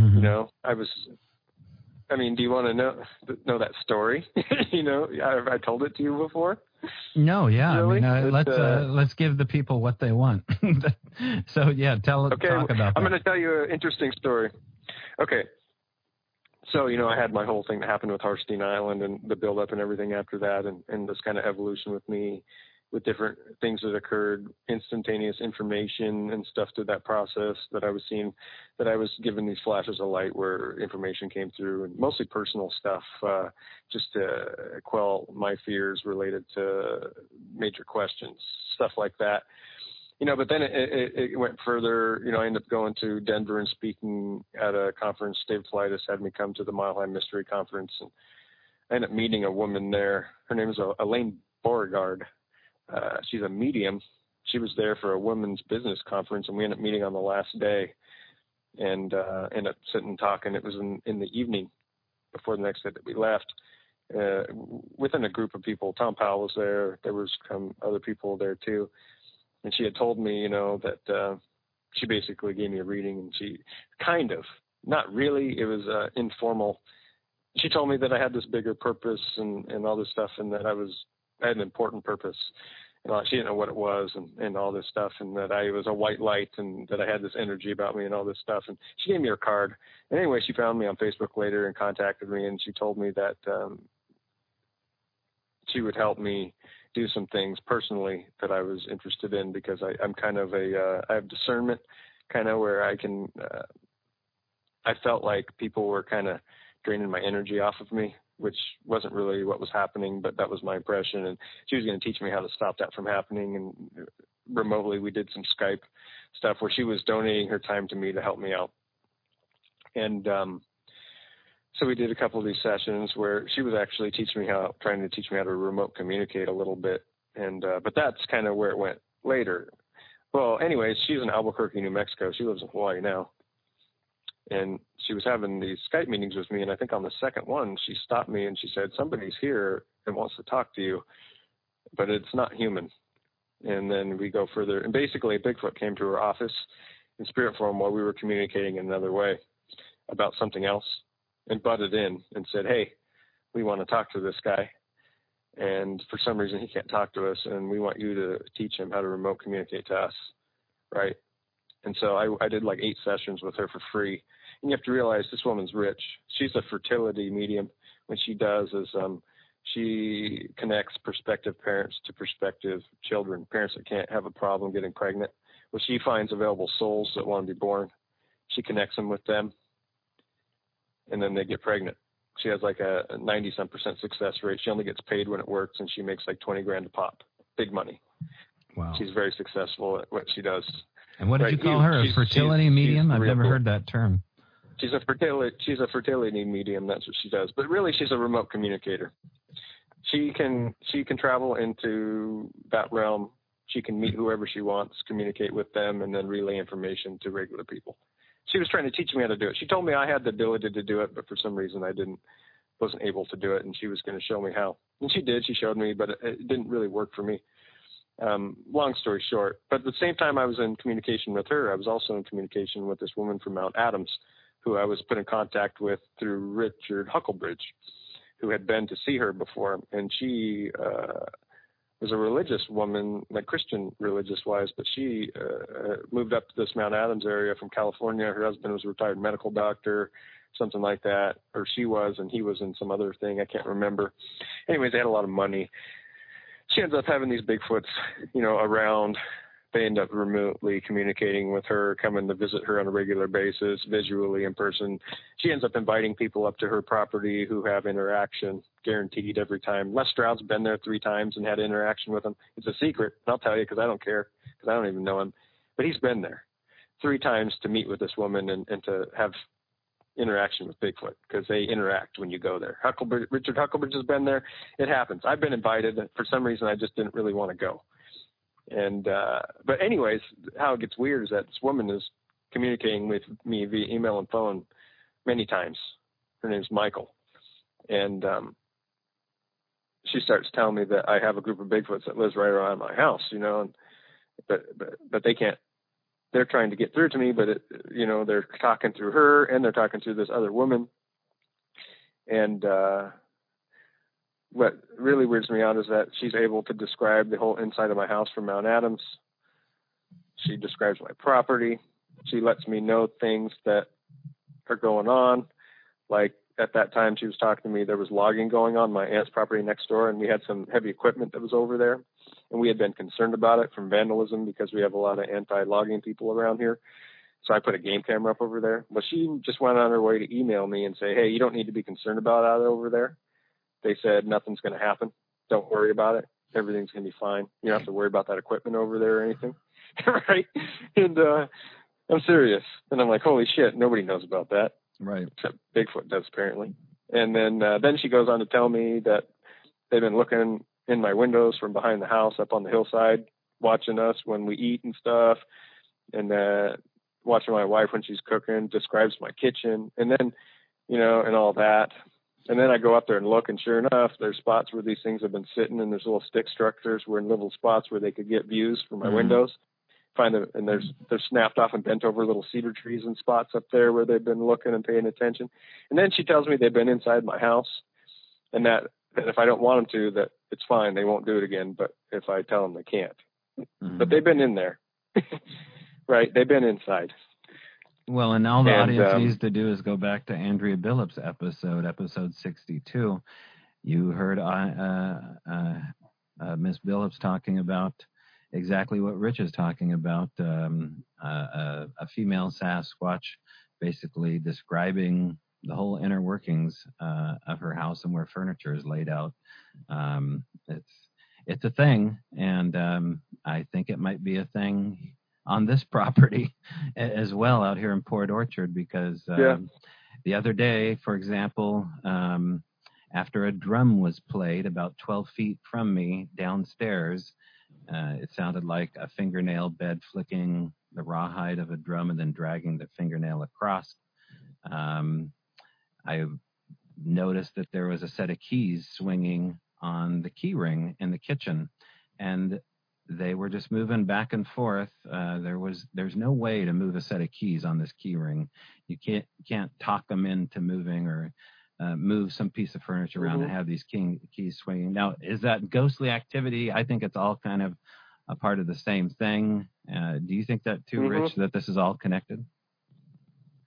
Oh, absolutely. I don't think, I think that realm, whatever mechanism these things have the ability to travel from the physical into this metaphysical, I think it's got to be similar connected to ghosts or whatever else. It's not anything different. I think it's all the same stuff. Yeah, well, I think that's my feeling too. Now, maybe we'll touch bases and do a part 3 to this. I don't know what is going to happen in the next 2 weeks, so it'll be curious to see if a part 3 is warranted or needed, or if we can even physically do it. But again, I want to thank Sasquatch Chronicles for posting episode 1. It helped get the message out a little bit more about Rich's information. And then go ahead, Rich. I just wanted to mention one more thing about this and the Sasquatch connection with this whole thing. This woman, Michael, that I was talking to in Mount Adams, the medium that was relaying all this weird information about the layout of my property and everything to me, who was having contact with these things. she relayed to me over and over. And the thing is that something that we discussed between ourselves is the fact that she had been compelled to move to Mount Adams. And these things, when she was in communication with them, were telling her that she needed to be ready, and they said that, they have rock holes that they can go into because there was going to be some bad time that was coming, in the future. And this was, 2, 3, 4 years ago now back. But what I felt, the connection I had with her was the fact that I had been compelled myself, years earlier to make major changes in my life to get to a more safer location, because there was this inherent feeling that, you're being really pushed to make some dramatic changes in your life and to do some things for the future, even though you don't know what's going to happen in the future.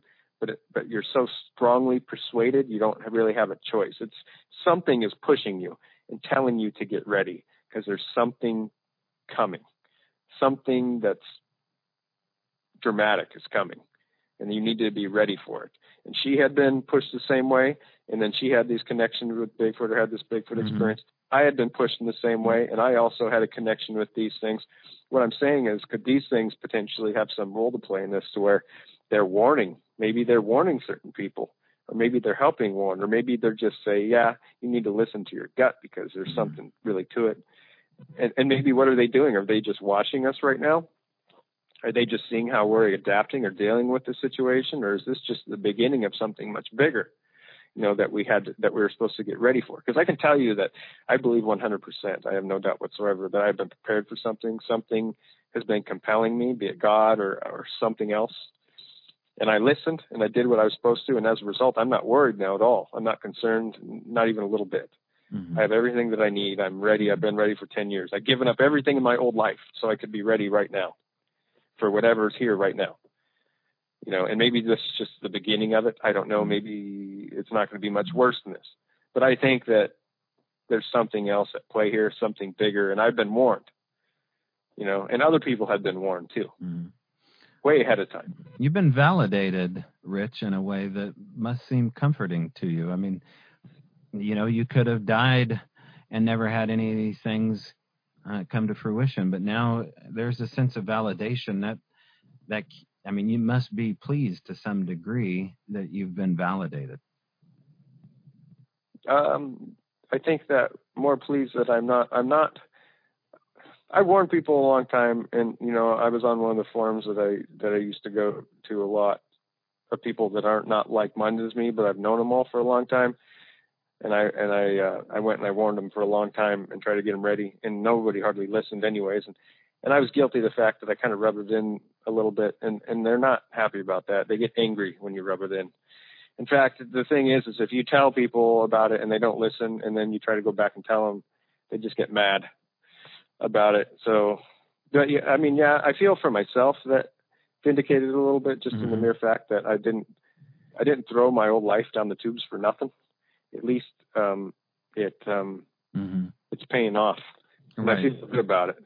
Well, now that people treated you differently that may have otherwise scoffed at you, like friends and family, for example. I'm sure that there are probably friends and family that looked at that, and you just described the scenario. There must be people like, okay, what do I do next? I'm sorry that I thought you were a dirtbag before, spreading false, rumors and acting paranoid all the time. You must have people that treat you totally different than that. Now look to you as kind of a guide stone. The truth is that no. In fact, I've told thousands of people to get ready, to be honest with you. I've warned thousands of people about this for like the last 10 years. Tens of thousands probably, and I haven't had one person come to me and thank me for anything, to be honest with you. Even my own brother didn't listen to me.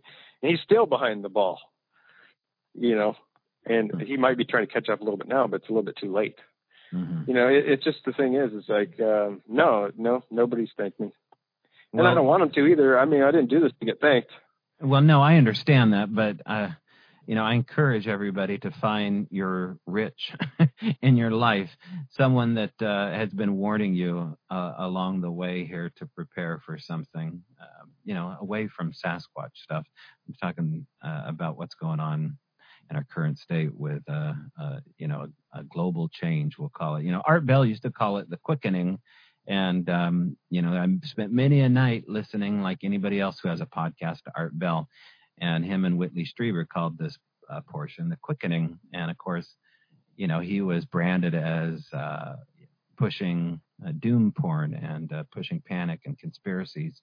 But there are these people out here who've been warning along the way, and also lining their pockets with greenbacks and selling doom porn to collect wealth. But intermixed in that were these kernels of like, no, there's something here beyond this that I'm willing to risk being wrong and still embarrass myself and say, prepare for something coming in our lifetime, which is, a short span of years. If you start spreading the word at age 40, you got 40 years to be. Well, that's what I've been telling people. I've been a crying wolf for 10 years on this stuff, and a lot of people, well, that's a long time, and I might say, well, it's really not very long if you look at the big picture of things. It takes a long time for things to come in fruition. Just because I got tipped off 10 years ago that something big was going to come to humanity, because I got some connection with something, some information, or I can see the future somehow, or I just have a sense of it or knowledge.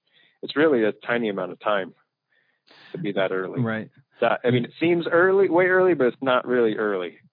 No. And, have some fun with it too along the way. I don't know what to expect as far as the supernatural end is concerned and where we are. I think that supernatural activity is going to start spiking based upon doorways that are opening.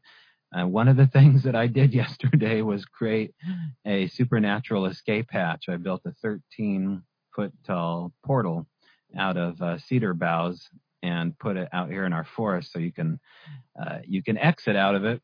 There's no enter sign on this portal. It is merely an exit point. And for me, it was just fun creating it. It passed 8 hours away of me sitting on my ass watching Netflix. Instead, I was out there chucking an axe at cedar boughs and creating this portal. And we put Christmas lights around it, which I guess is a thing now. People are putting up Christmas lights in Europe just to brighten the mood. And so we sleep right outside this portal, and we'll see what happens.